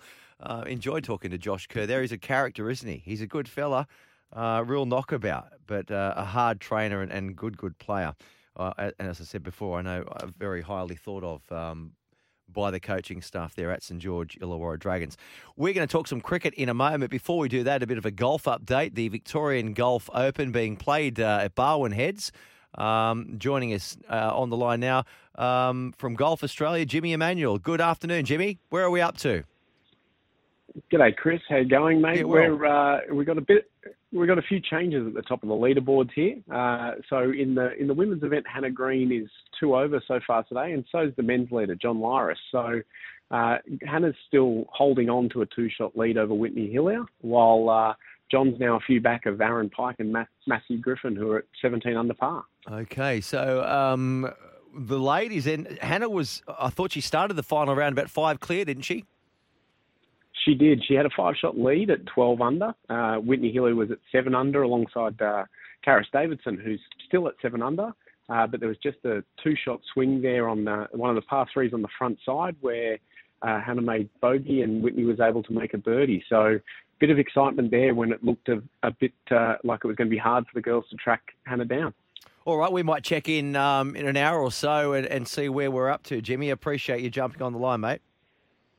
No worries at all. My pleasure, Chris. Great stuff. Jimmy Emanuel there from Golf Australia. Up to date there for you from the Victorian Golf Open, both the men's and the women's. All right, time now we might talk a bit of cricket. Plenty of cricket on as well. We've got big bucks being thrown around at the IPL auction. $100 million being thrown around, and there are a few yet to go under the hammer. That will all be rounded off today. The Aussies are in action, the second of the five-match T20 series against Sri Lanka tonight at the SCG. So plenty to talk about. Joining us on the line from Cricket Unfiltered podcast, he is a cricket broadcaster, Paul Dennett. Good afternoon, Paul. How are you, mate? Good, Chris. How are you? Mate, really, really well. I don't know where we should start here. Let's look ahead to tonight's match. Are you envisaging any late changes to the Aussie lineup? I think that there's a possibility that they might give Ashton Agar a game, but other than that, I think that there's nothing going to be too dramatic. It was a pretty impressive in the end win on that first night because I think the pitch was a little bit spicier than anyone realised, and I think the Australian bowlers put their score of 149 into context. So another win is likely, but you never know. Sri Lanka are a team on the rise, I think. Yeah, just rewinding a few days to the first T20. With the ball in hand, Adam Zampa was just so impressive, wasn't he? Josh Hazlewood too. The figures that he churned out were just incredible. Sort of a struck match between those two, I would have thought, in terms of player of the match. Yeah, and the Hazlewood form, he's been bowling well in difficult conditions. He was bowled really well in the IPL and really well in the World Cup. So to be back in T20 cricket in Australian conditions, it's very exciting. And it's amazing that for a while there he could not really make our top side. So we've got the World Cup defence this October, and he's going to be key. And Adam Zampa, I never thought he was going to be that good. He's completely proven me wrong. He's one of the premier short-form bowlers in the world now. With the bat in hand, Captain Aaron Finch, he again missed out on the runs, and he hasn't done too well, has he, in T20s recently in terms of internationals? I mean, from the World Cup, he wasn't really. He was a little bit inconsistent. I imagine he'll be hoping to get amongst the runs tonight. Well, it's going to become a big story if he doesn't get some runs in this series at some point, because Australia is very, very keen, obviously, to have him as the captain for the World Cup. I think they place too much stock on that. I think that they'd be better off just picking the best players and then finding the captain. But I think that their attitude is Finch would have to fail miserably between now and that tournament to not be included. But we've got some powerful players at the top, and with Warner not being in this series and Mitchell Marsh not being in this series, it gives Inglis and McDermott a chance to shine. Then if he keeps on failing, the pressure could really come onto him. But he's one of the nicest guys in cricket, and I hope he succeeds. And the future for McDermott, I mean, you can't really put a ceiling on that, can you? No, it's amazing because a few years ago he played an unbelievable knock in the Big Bash, and it looked like then that he was going to be a fixture in the Australian side, and he kind of got in the side, kept on getting run out, and then sort of went off the boil slightly. And then this season has come back with great authority. It wasn't his fastest the other night, but again, as I said, I think the pitch was a little bit more difficult than people thought. So getting that first 50 out of the way, it's going to be really interesting to see if he figures actually in our starting 11 for the World Cup. We'll talk about the IPL, money being thrown around there at the auction in a moment. Before we do that, just reflecting on, I guess, the life and times of poor old Will Pucovski. He cannot take a trick. I don't know what number concussion this is now. It's in double figures. Do we know any more about that? And how is he? Well, I mean, it's one of the saddest stories in sport to have. I mean, his talent is sublime, and he's such a likeable guy as well. Every time I see him interviewed, I just warm to him. Have that talent, and really, he should be playing Test cricket and scoring centuries. So, I think the situation is that he's got to just consult with his doctors, and that there's a lot of people saying, well, now's the time to draw the line. But I think that if it was me, and presuming that he wants to keep on going, you just got to ask the doctors a very simple question. If each time I get concussed, I do the right thing, I stay away from the game until it goes away, and I don't kind of get that concussion on top of concussion, will my long-term health be okay? And if they say yes, then I see no reason for him to stop. If they say no or we don't know, then that's when it starts to become a very difficult decision. So that was the final day of the as it turned out, the drawn match between Victoria and South Australia. Take us. Do we know exactly what the incident was? It was in a pre-match warm-up, was it? Yeah, you hear it and you think, why are they bowling bounces to him in the nets? And suddenly, no, it wasn't. It was playing a game of soccer, and it was just in the pre-match warm-up. And so that's where it seems that, and I'm far from an expert, but either maybe he has just a propensity to get concussion more easily than others, or we're just noticing it now. In 20 or 30 years ago, it would have just been, he's a bit dizzy for a few days and he keeps on playing to the long-term detriment of his health that no one would have known.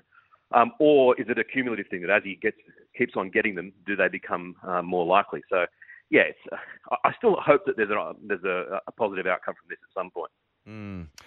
Yeah, so do I, because we know how much talent he's got. And you would hate to think it's a premature end to what we all thought would just be such a prosperous career. But let's not draw a line under it yet, Will Pucovski. Let's hope that he can see his way through all this, get the right help, and the best is yet to come from him. Righto, let's talk about some cash, shall we? Plenty of cash being thrown around at the IPL mega auctions, 100 million of the dosh, if you don't mind. Now, they're still earning $1 million or more each, so Pat Cummins and David Warner, both still in the money, very much so, but a bit of a haircut they've both received.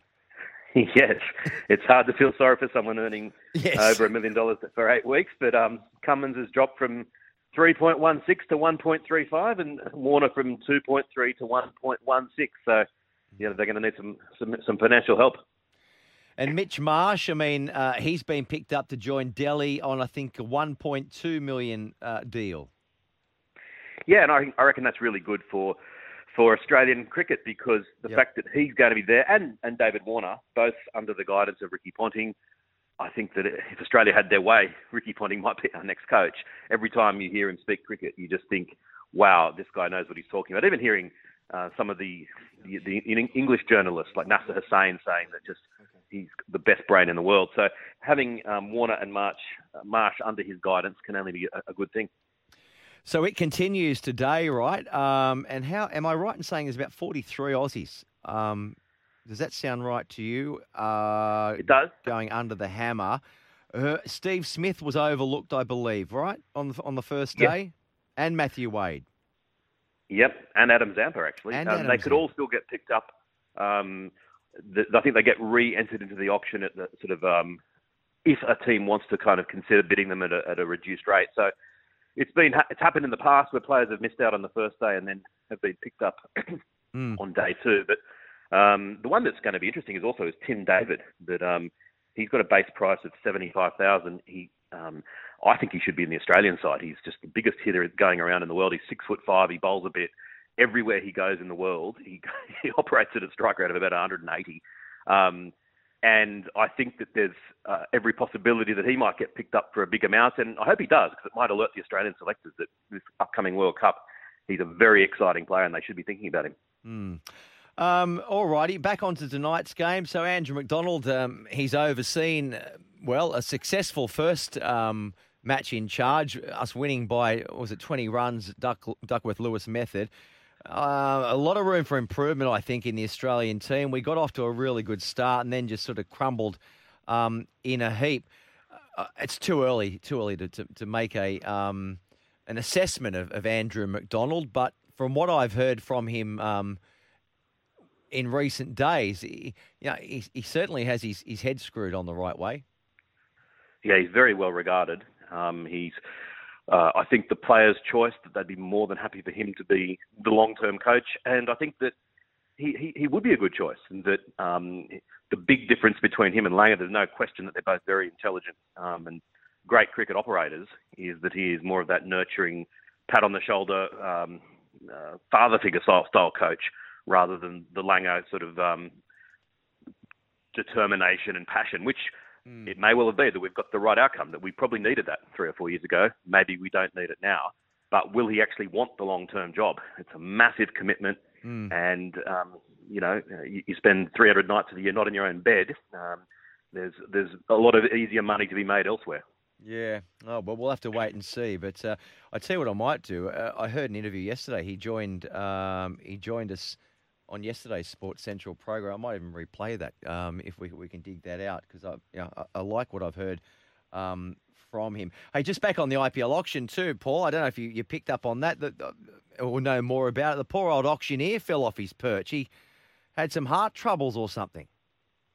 Yeah, it was the weirdest thing. The camera was focusing on the various different bidding parties, and they're all kind of chatting amongst themselves, working out what they're going to do next. And suddenly, everyone's faces blanched, and they cut across, and the poor bloke's lying prostrate on the ground. And they then cut the broadcast and went back to the host studio. It didn't look like they were, I don't know, they probably should have been rushing to him a bit more urgently, but I think he's fine, and it was just a case of a bit of low blood pressure at that point. But it's, it was pretty striking television. Yeah, okay. Gee, anything, you can never plan for that. I hope he's all right, Hugh. Hugh, I'm not sure about Ed Meads, I think he is, so hope he is okay. All right, mate, thanks for jumping on the line, Paul. Are you heading out to the cricket tonight? No, I'm not. I'm tempted to, but I think I'm probably not going to. But I think that the good thing about it is there's no rain forecast, so hopefully we'll get more than 12,000 like we did on Friday. Well, there's the challenge, cricket fans. So what did we get last night at Parramatta for the footy? 27,000. Righto. So my challenge to you, Sydney sports-loving Sydney fans, cricket fans, you need to get at least 50%, right? So what's that? What's that? Quick sums. About 13.5. 13.5. Oh, we're all very quick here. What about that? We all jumped in. Righto. So anything less than 13,500, okay, it's an underperforming tonight at the SCG. Paul, thanks for joining us, mate. Always good to chat. Thanks, Chris.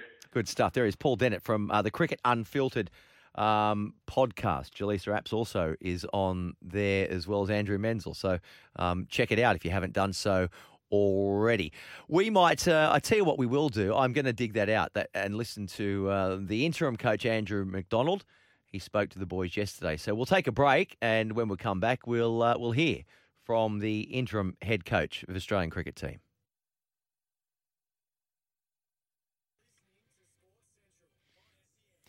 Yes, you are. We're going to hear from Andrew McDonald very shortly, the interim Australian cricket coach. He joined us yesterday, joined Jason Matthews yesterday on Sports Central. Just before we do, I wanted to give you an update from UFC 271 from an Aussie perspective. Robert Whittaker against Israel Adesanya. That's to come up, and Tai Tuivasa also in action. But one bout has already finished, and Queenslander, Casey O'Neill, Casey the King O'Neill, she has won. She has won in emphatic fashion on points, but they gave her a big boos over there in Houston. They weren't happy with the result. She was taking on a veteran of the sport, Roxanne Modafferi. But O'Neill from Brisbane, 24 years of age, she wants to be our first UFC women's champion. And she's won over there. So big news for her. But she was booed by the crowd. And then, she stood up and took the microphone and said, "You want me to be the bad guy?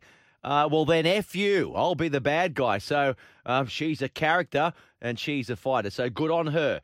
Casey O'Neill, a victory at UFC 271. All right, turning our attention away from the brutality of the octagon and, into, I guess, what can be a brutal occupation too, for various reasons, as being a coach of a national sporting team. Andrew McDonald is he's slotted into the role as interim head coach of the Australian cricket team, and so far he's doing quite well. He spoke with Jason Matthews yesterday. Thanks for having us, Jason. Mate, good win. How impressive was Josh Hazlewood? I mean, when was the last time Josh Hazlewood played any cricket? I mean, his performance last night, 4 for 12, but also Adam Zampa, who I thought was the player of our team in the World Cup. He just continues to roll on. Great performances by those two last night. Yeah, fantastic performances by those two in particular, and I think they've really had a great 12 months in particular in this format. Obviously, Josh hasn't played a lot of T20 for Australia. That's purely because he's test demands, and as you mentioned, he's coming off a side injury that ruled him out of the last 4 test matches of the Ashes. So it's been an incredible gap for him. So to come out and have that performance first up, full credit to him and the way he's prepared. And Adam Zampa, I don't disagree. I think he was close to being our best player in the World Cup, and he just continues to go from strength to strength. And he just keeps improving his variations, his control, his read of the game. He's in a nice sweet spot in his career. Andrew, would someone like Adam Zampa be able to take that into the long form of cricket, test matches? Or is he's only good at that white ball cricket? Can he take that variation? I'm surprised he hasn't played many tests. Could you see him playing tests in the future? I think you can never discount anyone.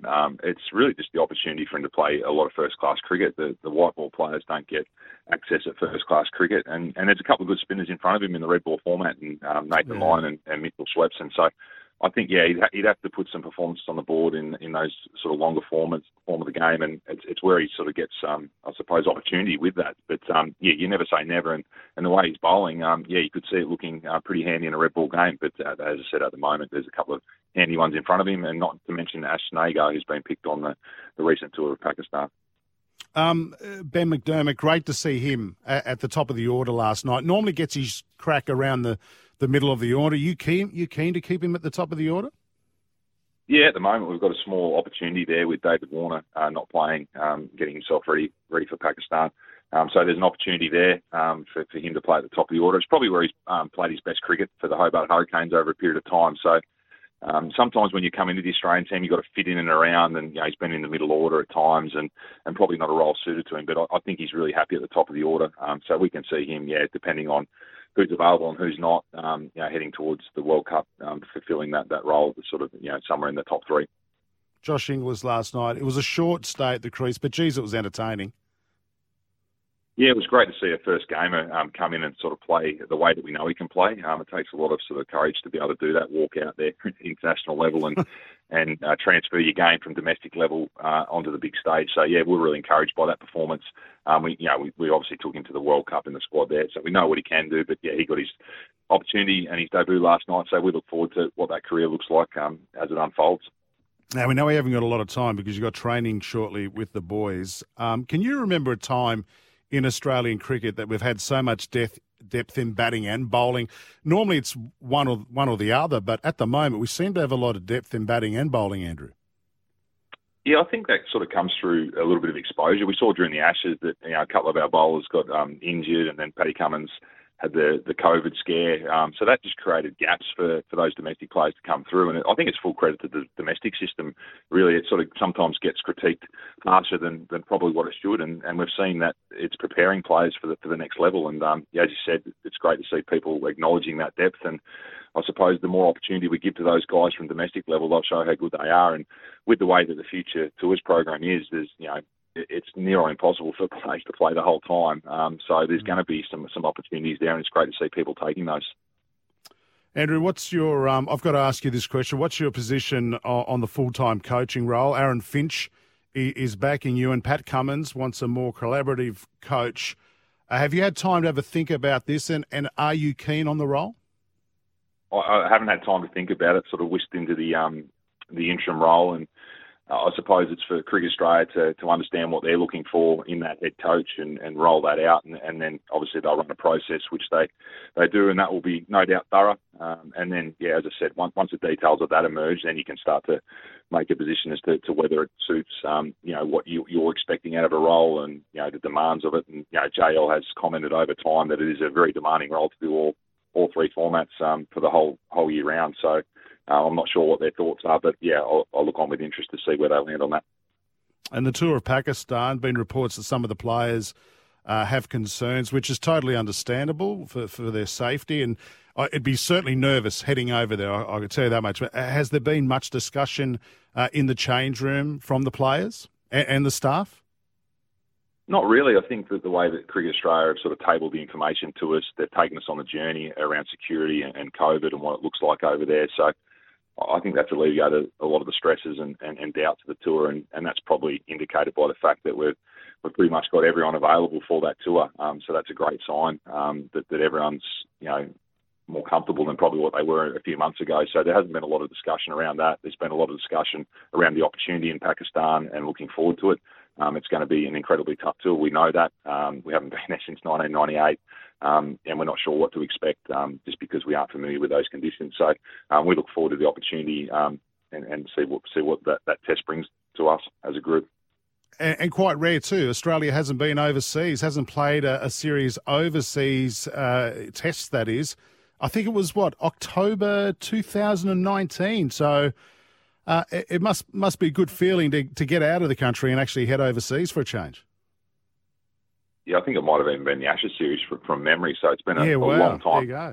Yeah, it's been a long time. So yeah, we look forward to that. And obviously, COVID has had a fair say in that. So it's rare that you probably get these gaps. But yeah, as you said, yeah, we're looking forward to the tour overseas as a Test match team, and looking forward to the challenges ahead. It's an interesting sort of 12 months ahead with Pakistan and Sri Lanka. So we're going to get tested in conditions that are foreign, but we feel as though we've got the capabilities to make a good fist of it. Andrew, it's good to be talking about cricket on the field rather than off the field now. The second game tomorrow night at the SCG, taking on Sri Lanka again. Best of luck with that game, and thanks for joining us on Sports Central.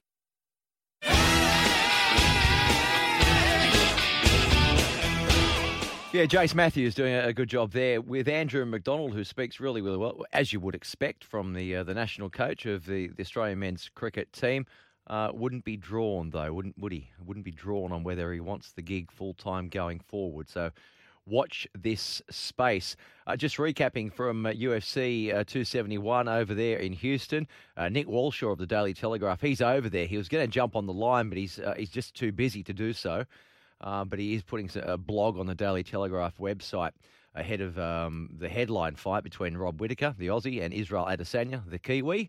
And that's still to come.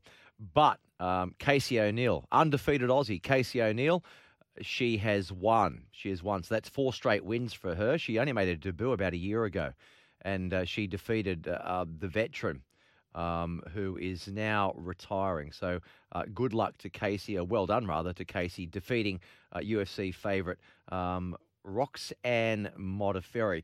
All right, we're going to take a break. When we return, we'll recap last night's Indigenous and Maori All-Stars match, won by the Indigenous boys, the Maori boys rather, but they can all hold their head held very, very high. I thought it was a wonderful event, and when we return, we will hear from the man of the match. Hey guys, just want to thank Harvey Norman and all the sponsors. Without you guys, this event wouldn't happen. And I'd like to thank the Māori boys. Congratulations on the win. You guys played an awesome game. And to my boys, thanks for the week. I love yous all. Our culture is getting stronger and stronger every year. So keep your heads high, boys. And to all the fans out there, thank you. We love yous all. Without you guys too, this wouldn't be possible. Can I call up Cody and Joseph to come and receive this gift exchange, please? Here's a chance. Tapane, they've got a set restart. They might not need it. They won't need it. Try to Cody Nikorima, the Maori co-captain. The New Zealand Warriors half with the 4-pointer. Tapane now. He'll reach over and score. He does. He was denied in the first half. And now Joseph Tapane with a try that will put the Māori team further in front. Through Sloan, he's quick, and he get there, he does! Terrell Sloan, what a try, great kick! And speed got in there, Billy. Yeah, there's some quick snippet there of the match last night. Maori 16, Indigenous 10. The Indigenous side, they led, didn't they? 6-0. David Fafita stormed down the eastern touchline, trampled over a few Maori players, and they scored their first try, Jesse Ramian. But then the Maori team hit back. A brutal affair, it really was. We had a couple of sin binnings, 3 players placed on report. As I say, that first try for 2022, just quite exceptional indeed. And that's even after. That was all in torrential conditions, but I thought the pre-match stuff was really, really good. And this is, I've said it a couple of times already, but I think this event is going to grow bigger and better. I don't know how it can get much better. I thought it was awesome last night. But Josh Kerr from the Indigenous team from the Dragons, he joined us earlier on. And I don't know if he let the cat out of the bag. And I don't know if it is public knowledge, but he seemed to indicate that it'll be heading to Wellington next year. So I don't know if that has been made public or if it is official or just whispers. But when it's coming from one of the players, it's a pretty good source, isn't it? So well done to the to both teams. A Maori team, though, getting the victory. And the women's game before that, the Indigenous Women's All-Stars 18 defeated the Maori Women All-Stars 8. 2 pieces of brilliance from Tamika Upton. Was enough to lead the Indigenous side to an 8-8 win against Maori team in the Women's All-Stars match. 10,066 were there for the women's game, and then that escalated up to around 27, so 26,755 for the men's All-Stars match. So, as I say, it's an event that is now, I think, firmly etched in the calendar going forward. Next hour, we've got still plenty to come. We're going to be talking some NBA. We'll be talking some UFC 271. I'll bring you up to speed on what's happening there in Houston. And also, we'll be previewing the Super Bowl, which all starts tomorrow morning. So we'll talk through Matty Bungard from the Wide World of Sports will be joining us at the back of the next hour. I've got some texts in there. I will get through them. I promise you I will get through your texts. So keep them coming through, and I'll get through them before we do go off air at 4 o'clock. But if you want to contribute or you want to pick up the phone and have a chat, you can. 1300 01 1170.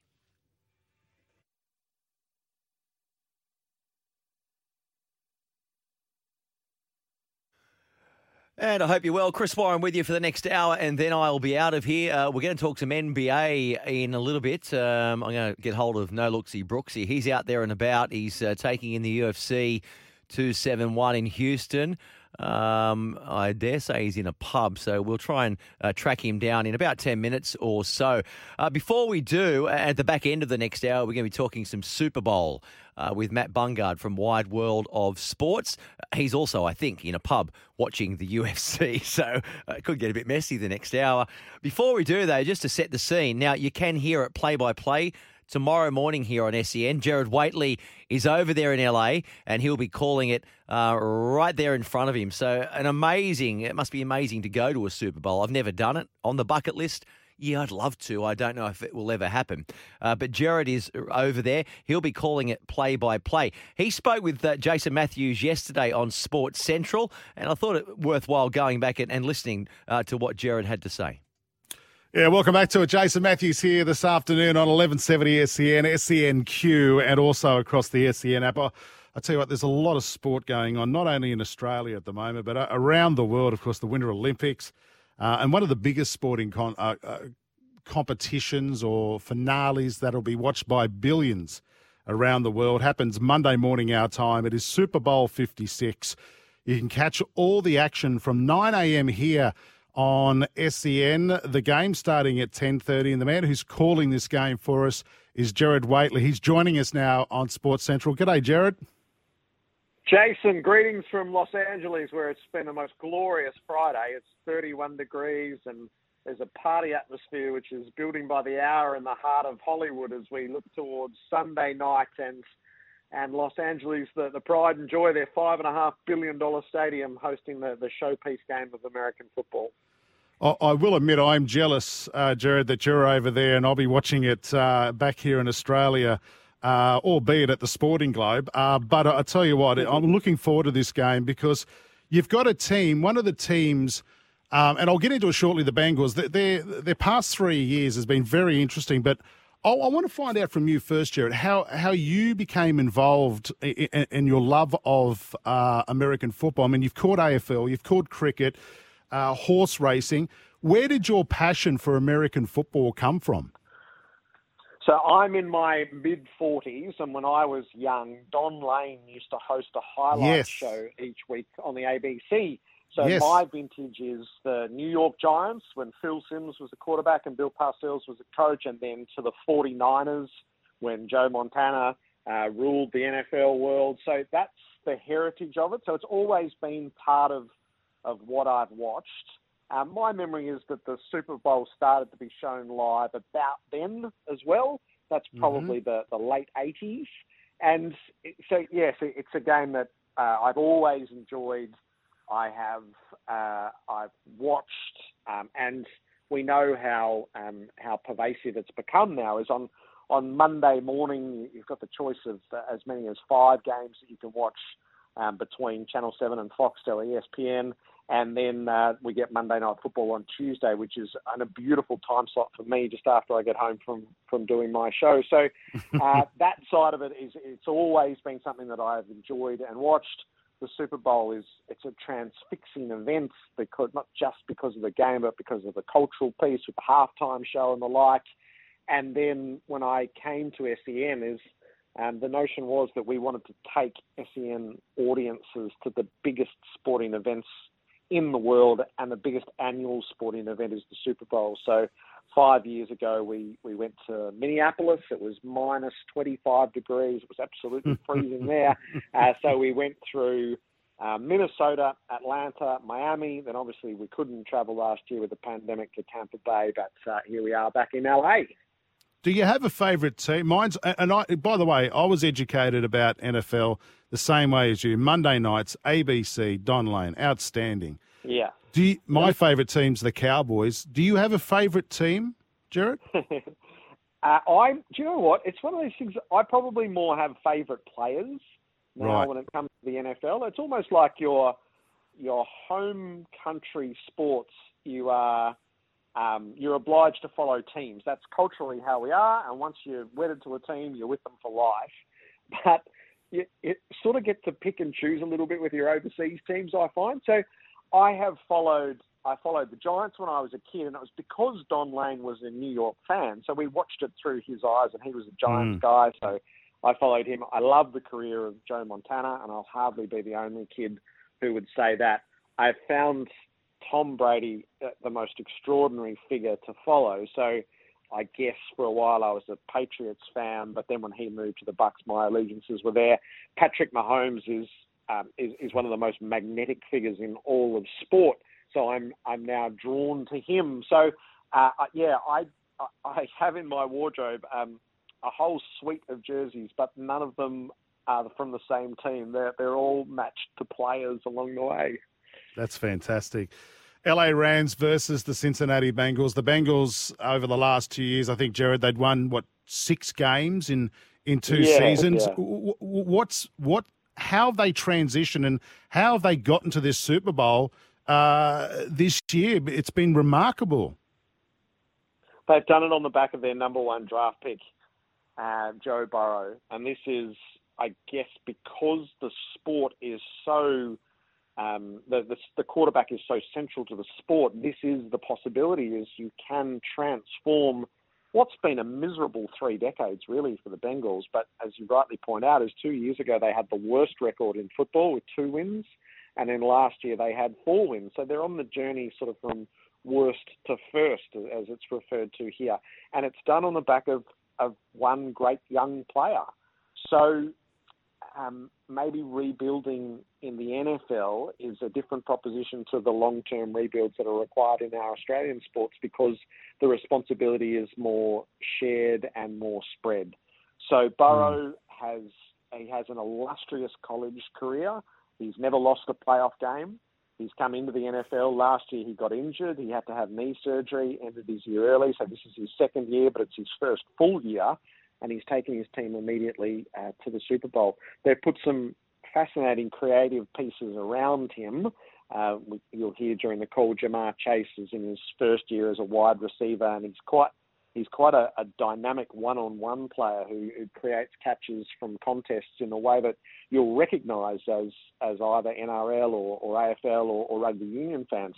He's a strong body who can win the contest against a direct opponent. So that said, it's an incredible surprise that they are in the Super Bowl. They hadn't won a playoff game for 31 years. They hosted the Raiders in a wild card game. It was brilliant to see them win. There was a huge outpouring, and I think that's where everybody expected it to end.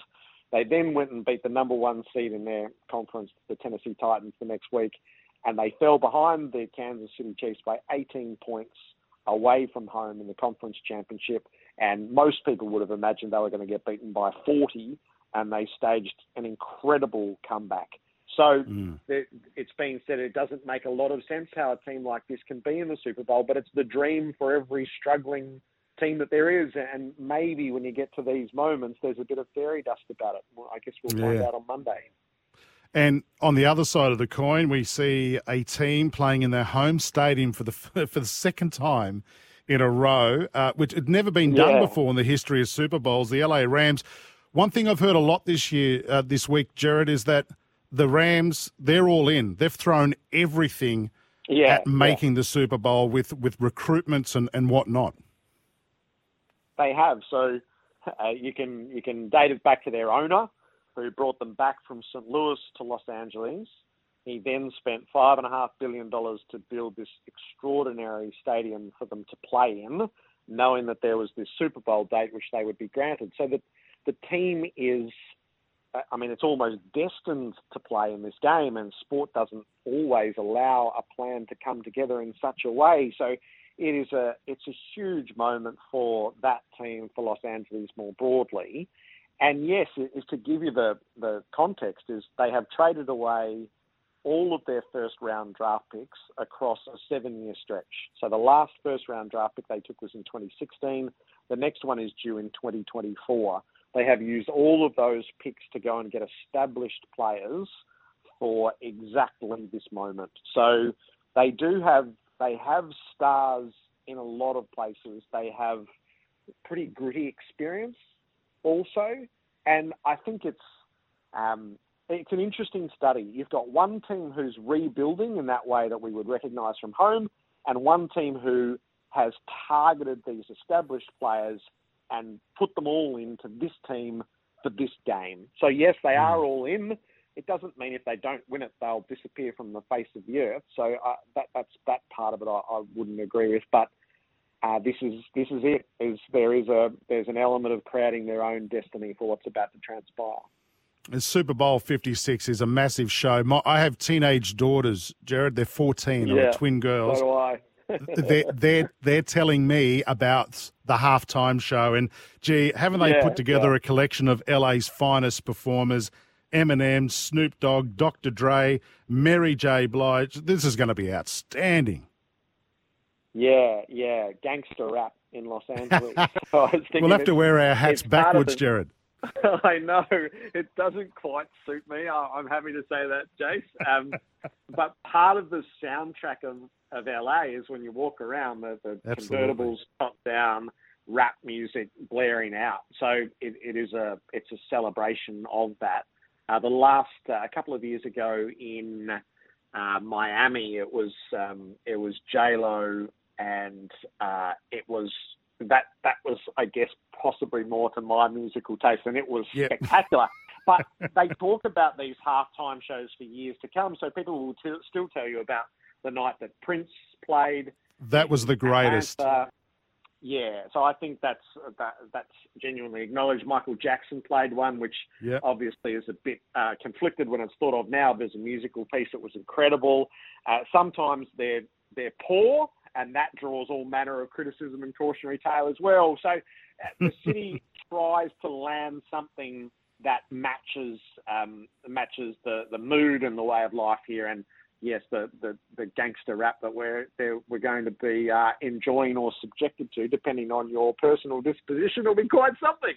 We'll just turn our hats backwards and we'll hum and we'll pretend. Well, I do know Eminem, so I'm very happy that he's performing, Jared. And of course, one of the greatest performers is your co-commentator Ben Graham, the last Aussie to play in a Super Bowl. I think he had Bruce Springsteen play the year he was in the Super Bowl. So there you go. There's some big names. Who's your tip, Jared? Story Ben Graham tells that story that at halftime he walked out of the rooms and back out onto the field and sat on the bench right in front of the stage and watched the Bruce Springsteen concert that close. So that's part of his experience.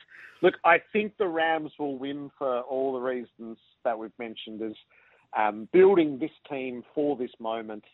I'm totally open to the Bengals continuing this fairy tale run. I think there's probably a risk, as we know those grand finals every now and then where you go, how did they get there and they didn't ultimately belong in that last game? It just couldn't take the final step. I think there's a small risk that the Rams will blow the Bengals out, but I think there'll be a lot of fun to be had along the way. So probably Yeah, I'm totally open to the Bengals winning. I think it would be an incredible thing to witness. But being in Los Angeles, in that stadium for their team, I think they're heavy favourites, and I do expect that they would win. Sadly, we're out of time. You can catch all the action from 9 o'clock Monday morning here on SEN. Jared Waitley, good luck with the call, and we look forward to hearing it. Yeah, it'll be a huge experience. I can't wait to share it with you. Cheers. Have a good afternoon. Enjoy your time in LA. So Jared Waitley over there in LA, Jason Matthews interviewing him yesterday on Sports Central. All right, we're going to take a break. When we return, I'm going to track down No Looksy Brooksy. Okay, he's in a pub somewhere, I think, watching UFC, but we're going to focus on the NBA. A break and back with more. I wish I was a little bit taller. I wish I was a baller. I wish I had a girl who looked good, I would call her. Wish I had a rabbit in a hat with a bat and a 6'4" parlor. I wish I was a little bit taller. I wish I was a baller. Well, that could be about me, actually. I wish I was a little bit taller. But that tune, that theme song can only mean one thing. That means that we have tracked down No Looksy Brooksy. Nathan, thanks for joining us. Where are you, mate? You're watching UFC. Which pub are you in? C-Dub, I'm down at the Key at Wing House. Have you been down here before? No. No, should There I? is TVs everywhere. Yeah. Delivery to the table. I've had to find a quiet nook across the food court here just to do this call. But, yeah, it's a great place. I watched the 2020 Grand Final down here, the Melbourne victory. It's great. Service to the table. By the time you've hit the app, yeah, it's already on your table. How good's it's like that? one of those instants. It's great. So we'll give them a plug. Where is it? Yeah, Wing House down at Circular Quay. I think there's one in Barangaroo as well. I don't think they've ventured outside the CBD just yet. But there's plenty of places like that around. Where's your favourite drinking hole to watch sport? Oh, mate, do you know, I don't actually watch a whole heap of sport in the pubs these days. No, Really? no, because I'm when I'm at the pub normally, if I'm with mates, I'm chatting away and having a drink and that. If I really want to watch a game of footy, I just prefer to be home and watch it. There you go. But I'm a bit older than you. Fair enough. Yeah. So Hey, Chris, 0457 736 736. Where do you watch your sport? Your best drinking hole. All right. Well, that might fire them. I've got a few texts. Yeah. I will get Let's see what happens. I will get to some of them shortly. One of them, by the way, is from Eric, and he's asking, "G'day, Chris. When does the Matty Johns return to SEN? Is that this Friday? Do you know?" No, it's the Friday. Wait, let me think. It will be the 3rd. No, sorry, the 4th of March. I think. Okay, so a few weeks away. Friday Yet. before the season starts. Yeah, All right. yeah. So Denon Camp, Andrew Webster. So Denon's in for Brandy, right? Andrew Webster, Andrew Johns. Right, So Andrews. Yes. And Matty. Yeah, Nice. it should be good. I'm looking mate, forward to it. It won't be able to compete with the run home. No way in the world. Which I think you probably should have called the home run. No, the run home's good. Either way. The boys like baseball, but not that much. So we Okay. went with the run home. Fair enough. enough. We're gonna run you home. The guys in SENZ call it the rub home. Steve sorry? McDonald. Yeah, I know. He's a bit creepy like that. The rub home. Okay. He's been calling Each to their own. Brisbane Bullets 20 leading the Sydney Kings 17 out there in the first quarter at Kudos Bank Arena in the NBL. All right, let's have a chat about NBA, Brooksy. Now, Ben Simmons, all the drama a couple of days ago, the big trade, the blockbuster trade from Philly to Brooklyn Nets in exchange for James Harden. They're your team, aren't they, Nets? No, they're not. not. There's Brooke and Brooks. I can see how you got confused with that one. I used to be an old Supersonics fan. Chris. Okay, righto. So Sean Kemp, Gary Payton, Detlef Schrempf, George Karl, that was my team. They moved to Oklahoma, where our boy Josh Giddey's playing his trade now. But, yeah, the interesting trade, I think it was a bit of they both had to pull the trigger on that one. Harden's contract was expiring. He wasn't getting on with Kyrie. He didn't like the situation he was in. Obviously, we know a lot about what's been happening with Ben Simmons, so the trade had to happen. Both teams sort of getting something back for something that they could potentially lose or lose value in.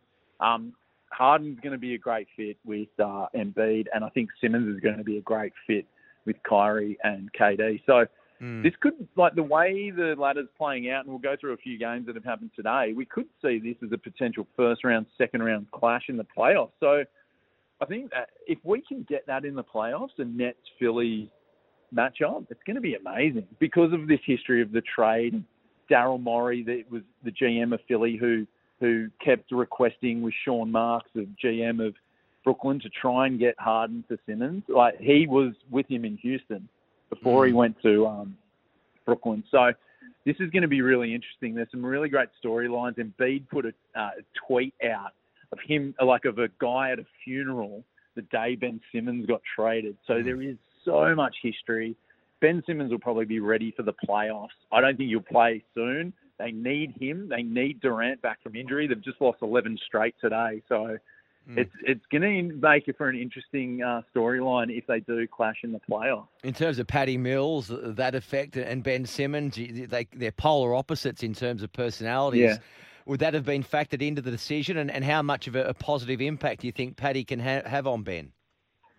Well, Paddy actually came out in a presser yesterday and was saying that I've had his back. I'll always have his back. It was a really good interview. I think the Nets have posted it on their Instagram, but it was great to see, and I think it did play a part in the trade. I think the Aussie connection there is going to be massive. I was speaking to Jace Matthews yesterday on Sports Central about how this could be really good for Australian basketball as well, with future Olympics and World Cups in the next 3 years. So, yeah, I think it's a massive factor, and that will actually show. It'll probably give Patty Mills a bit of longevity at the Nets as well. Like having him with Ben. Ben's on a big contract. He's on a max contract that he signed, I think, last season at the 76ers. So there is long term there for Ben, and they want it to work. They've already got, their two other stars there, in KD and Kyrie. So I think Patty will be that guy that can help him assimilate in the Nets, like in this season, but also long term, being like a mentor both at the Nets and with Basketball Australia with the Boomers. So yeah, I think it was a massive reason why Sean Marks probably pulled the trigger on the trade as well. The big knock on Ben Simmons is his shooting deficiencies and can't shoot long range. I see that today Nets coach Steve Nash has come out and spoke. And he said, look, he's not really fussed about that because there's 1,000 things that Ben can do on the basketball court, and shooting's not really one of them. He will allow the other shooters in the team to get open looks, and also he'll help Kyrie and KD get open looks as well.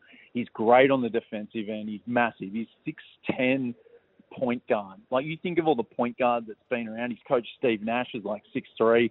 Chris Paul's 6 foot maybe. John Stockton, Gary Payton, they're all around that 6'1", 6'2", 6'3". He's 6'10", and he's one of the best defenders in the league. So that's what he brings to the table. I think the whole shooting thing has just been this outlier that people have used as a negative point in terms of he can't shoot. But he's got Kevin Durant. He's got Joe Harris, who's actually injured at the moment, but he might be back in the side soon. They also got Seth Curry in the trade, Steph's brother, who's a great three-point shooter. He's one of the best all time when you look at percentages. You got Kyrie who shoots. Kevin Durant's an amazing shooter. They don't need him shooting. They need him doing everything else but shooting, and that's where the fit could be perfect for the Nets. We can't go through all the games, Brooksy, but a stack of games on today, and still there's one or two going, I think there is. But 76ers, too good for the Cavs, 103 to 93. I'm just seeing who was amongst the points there. Embiid, 40-point triple-double. Yeah, he's obviously enjoying the fact that they've moved on from Ben Simmons, and massive performance today. The Cavs are actually above the Sixers. They've been a real surprise packet, and the Cavs they got a trade with the Pacers for Karis LeVert, who's a guy that's bounced around the league. He was actually at the Nets a couple of seasons ago. But yeah, that was a massive win. The Nets and the Heat played today. As I said, their 11th loss. The Heat now solo on top of the East. They've won 5 straight games. Another team that's been going really well as well, Chris, in the East, the Bulls. They won against the Thunder. Josh Giddey got a triple-double. And DeMar DeRozan, he's like an MVP candidate. He came over from the Spurs this year.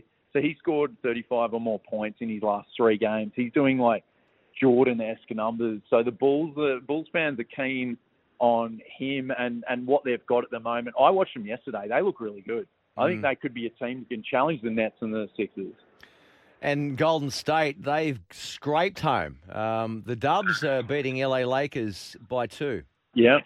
Yeah, and the interesting thing from this game wasn't so much the Warriors. Jonathan Kuminga, this rookie, he's awesome. The Warriors have got. They drafted him, I think, number 7 just after Giddey, and he's been amazing this year. He's 20. He's really active. He's going to be fun to watch with Steph and Clay and Draymond in the playoffs. But LeBron, all-time leader in points, both regular season and playoffs. He passed the great Kareem Abdul-Jabbar today. So when I'm a MJ GOAT 100%, but, LeBron, this is an amazing accolade that he's achieved. His longevity in the game, I think it's 19 seasons now. And to pass Kareem Abdul-Jabbar, that says a lot. Kareem played over 2 decades, and points in playoffs and regular season, to have that record, that just shows. It's like Cameron Smith, the points record he just broke a couple of years ago. It just shows you how influential he's been in the league. And you know what? If you're a LeBron fan and you can say and you think he's the GOAT, well, you can make an argument for that now with the points record. But it's the MJ all the way for me. Back at home, the Kings and Brisbane out there at Homebush 22 plays 22 at the moment. We've got some funny listeners, haven't we, Brooksy, to your afternoon, your drive program, the run home. Do we what? Yeah, DK Muzza's just sent me a text. Any budget, any smuggler work at the beach this morning, Chrissy boy? Okay. Do our listeners really want to know? Well, hey, DK Muzza, every day, my friend, there is budgie smuggler action out where I swim. The All-Stars match. The All-Stars match. So good. Last night. Did you see any of it? All of it? Yeah, I thought it was topical because we do a basketball chat, right, Chris? So I thought it's good. Great way to start the season. The NBA have it halfway, or not halfway, but at the back end of the regular season. Yeah. And I thought it was great. And this is the sort I would love to, and I think you'll enjoy this. I think it's something we can take around the world. I think it's something we should take to New Zealand once the borders open up. I think it'd be great at Eden Park. But you know what I'd like to see? A bit more of an NBA-style All-Star Day where we have, we had the team relays, right, the grand final day. Why can't we do them on the All-Star night with the All-Star game and have that relay that we loved seeing at the grand final? I don't know why they took it away, but add little things like that. Maybe goal-kicking competitions, the run, like the 4x100 with 4 of the fastest players in each team. Like, it'd be a good way to do it halftime of both the women's and the men's games. Make it a bit of a event like they do in the States with the Pro Bowl and NHL and NBA All-Star games. Like they've got the Home Run Derby and the MLB All-Star game as well. I think we could really make it a bit more of a festival too. I thought it was great that the war cry and the haka at the start of the game was probably the best thing I've ever seen to start a rugby league game. I thought it was great. Yeah, Everything about it was amazing. Seeing Preston out there on the didgeridoo, I think it's something we need to grow. Yeah, Origin's our big thing, but this has got to be our next big thing outside the NRL, right? Yeah, I reckon you're right, and I reckon they're going to make the big even bigger, and they will add some stuff to it. Retaking it to New Zealand, we had Josh Kerr on earlier on, an hour ago or a bit more. Legend. And good fella, isn't he? I don't know if he let the cat out of the bag, but he was sort of saying, I think it is going to Wellington next year. There's talk about that. So how good's that? The Cape Town, that is a great place. I went for a Bledisloe. The pubs and bars around the harbour there, going to the Cape Town from the city, is unbelievable. It is. I suggest book your tickets now, everyone. As soon as you know what day. Well, I don't want to throw Josh. I don't want to throw him under the bus, but he let it slip that's what they're talking about. But that's the thing too, and we're talking about sport and we're talking about recreation and making the event even bigger. You're right there. So the Cape Town is one such venue, which I haven't been. Have I been there? I don't think I have been there. But I've been to loads of venues around the world, particularly in Europe. I lived over in London for a long time. But going to a sporting event where it's sort of in the heart of the CBD or the city, or there are bars and clubs and pubs around, it makes such a big difference. It just extends the actual day out even further, doesn't it? It certainly does. Like when you go to the SCG and the SFS, I can't wait for the new stadium to open up, by the way, because I'm pretty much 20 minutes walk and there's about 9 pubs on the way to the new SFS from my place. But like that makes it for me. Like the whole Stadium Australia thing. Look, great venue. It did its job for the Olympics.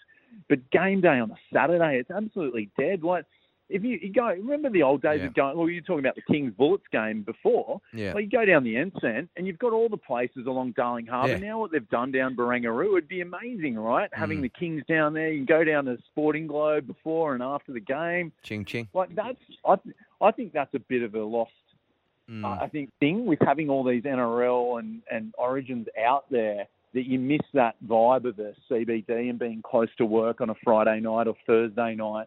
You've got to go out to ANZ. I know it's where a lot of people live. Yeah. But that vibe after work, No, getting no. your work colleagues, getting your mates, I don't know. It'd be great. They've right? tried. And that's what, They've tried out there at Homebush to sort of build that type Yeah. of atmosphere, but it just doesn't feel a whole. Hey, Yeah. just before you head off, mate. And this one, Brian sent me a text. How was unvaccinated Joe Tarpanay, who was man of the match, by the way, allowed to play last night? Well, I'm not sure. Is he definitely unvaccinated? There must have been an exemption granted. I don't know if you've got any info on that, or even Justin. If no one. No.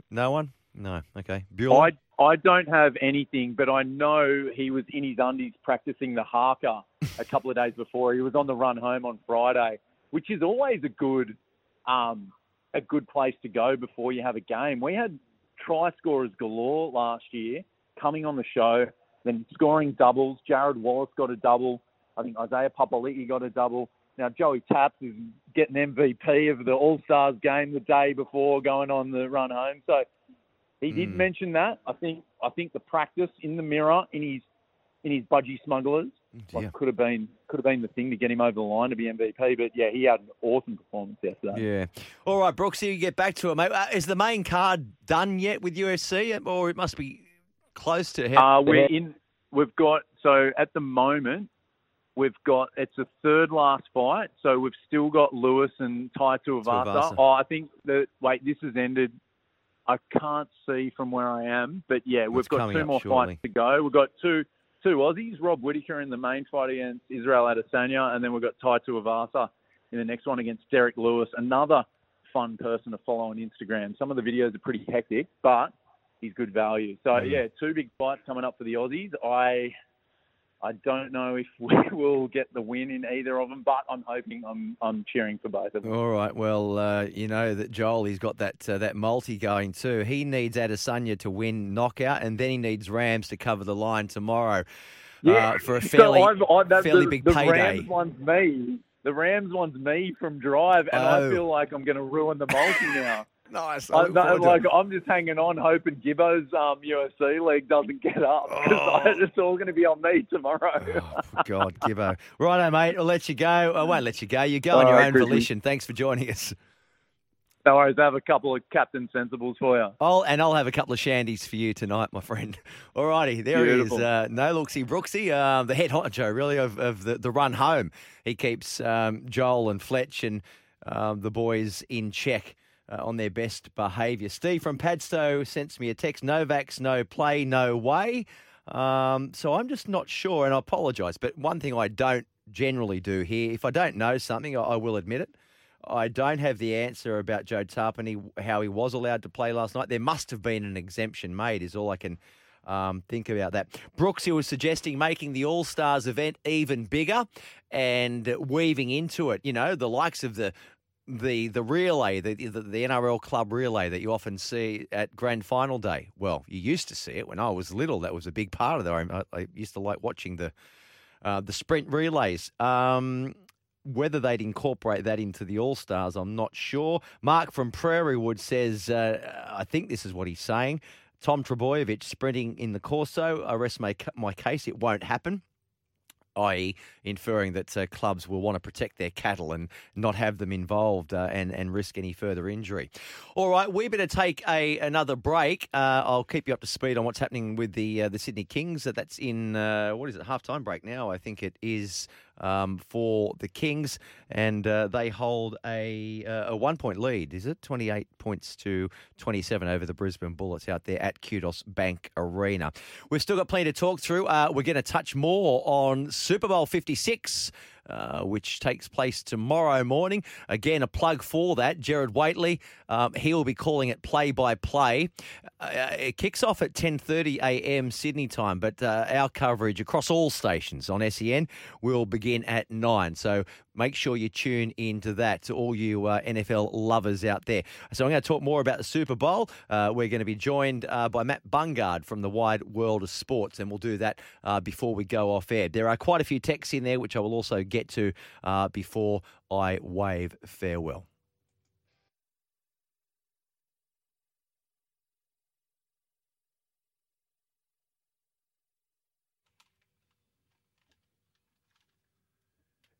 I hope you're enjoying your afternoon. Chris Warren with you for about 19 minutes or so, and we will we'll focus more on the UFC as well, which is nearing the two main acts, if you like, are yet to both, all those pairs of fighters are yet to step into the octagon in Houston. So that is not going to happen while we're on air. Tai Tuivasa, or Shuivasa, he's in action. And so too Rob Whittaker. So we'll keep you up to date on all of that, and we'll also zone in on a bit of a preview for the Super Bowl 56, which takes place tomorrow morning. Justin, my good friend, we are going to go around the grounds. I'm going to throw this to you. I'm going to throw this to you, and you can do the cross for a golf update from the Victorian Open. We've just got Whitney Miller, who's 7 under par. But at the moment, Chris, we've actually got someone on the line talking the Victorian Golf Open with Jimmy Emanuel from Golf Australia. I just wonder if Jimmy's on the line now. Hey, Jimmy. Sure am, Justin and Chris. I'm here and out at 13th Beach and watching Hannah Green lead by 4 and a tie at the top in the men's between Ben Campbell and Dimi Papadakis. How many they threw, Hannah? Hannah's just played the 12th, so she's going down the 13th now. She made a birdie there, so she's now 11 under. Whitney Hillier, the next best at 7, and then a couple at 6 under. So she looked a bit, she was making it hard on herself a little bit earlier on, but she's righted the ship and she's looking very good coming on the home stretch now. And in the men's, Papadakis, did you say he's joined the leader? Yeah, Dimi Papadakis and Ben Campbell from New Zealand are sharing the lead at 19 under, and they've sort of pulled away a little bit. Matt Griffin, Victorian, is 16 under, so there's a 3-shot lead. And John Lyris, the overnight leader, he's having a bit of a tough day. He's 2 over through 13, so he's now 5 back of those guys tied at the top. He can play, Dimi. I'm pretty sure he's hails from up around the Central Coast. He sure does. He hails from Toukley Golf Club, and he certainly can play. He's won this tournament before. He's had a couple of wins on the PGA Tour of Australasia, the New Zealand Open, another one on his resume. So, look, he'd probably be the favourite, but Benny Campbell certainly can play. He's a good player and a good player in the wind as well. So this is a big chance for him, but it's kind of looking like a 2-horse race there unless someone can make a few birdies coming in. Great stuff, Jimmy. Thanks for that, mate. Appreciate that. And you can keep up to date on the website through the Australian Open Golf. The Victorian Open, men's and women's, rapidly approaching their respective conclusions. Thanks for joining us, mate. 0457 736 736 is the text line. Keep those text messages coming through, and I will get to them when I can. Now, we are going to talk to Matt Bungard. We're going to take a quick break. He'll join us after the break to talk about Super Bowl 56 and UFC 271. So many numerals, aren't there? Before that, just wanted to go through a couple of these text messages that have come through here. Just back, Brian's question, how was unvaccinated Joe Tarpanay allowed to play last night in the All-Stars match? And Justin has pointed, Brian sent that text in, Justin has pointed it out to me that because the match was in Sydney, he was able to play. Had the match have been in Victoria or Queensland, under those state laws, he would not have been allowed to play. All right, so I hope that clears it up for you, Brian. Thanks for sending your text. And Eric sent one through before, and I don't really want to... Well, I want to read this text, but it sounds like I'm giving myself a big pat on the back. But he says, when does Matty Johns return to SEN? We think, as I said, in about 3 weeks, early March, the week before the NRL starts. That's when Matty Johns comes back. And Eric says, you and Matty are the absolute best on the radio. You should be on together. Well, wouldn't that be nice?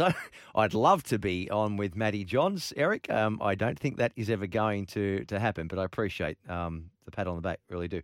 Where is Rabs, you're saying? Is he good? Why wasn't he calling yesterday's match? I don't think Rabs has called the All-Stars match for some time. So I'm not sure exactly his level of involvement, what it will be this year for Channel 9, mate. So not quite sure there. He may call a few games. I really don't know. I don't think he knows himself, to be honest with you. And is Josh Kerr related with Sam Kerr or Miranda Kerr? No, I think that's no on both counts. I think that's no. But he's a good fella, is Josh Kerr. This one here, Willow from Windsor. They'll be flat out getting 10,000 to the cricket tonight. Sunday night time slot and a meaningless series. Okay. Whatever they post the crowd as, I think it will have some mayo on it. Okay, so you think they're just going to inflate the crowd a little bit. Loving the show, the Savo. Willow from Windsor. Good afternoon to you, Willow, my friend as well. Well, I threw out the challenge to them, to cricket supporters.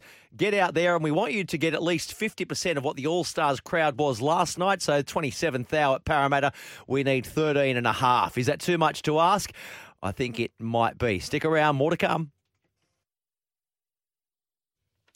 Yes, indeed. We're in the home straight, and those two big fights in UFC 271 from Houston, they are yet to happen. So we were hoping we might be able to get across them. Israel Adesanya and Robert Whittaker, and the other Aussie, Tai Tuivasa, taking on the KO King Derek Lewis. They're yet to step into the octagon, so you'll have to go elsewhere to get across that.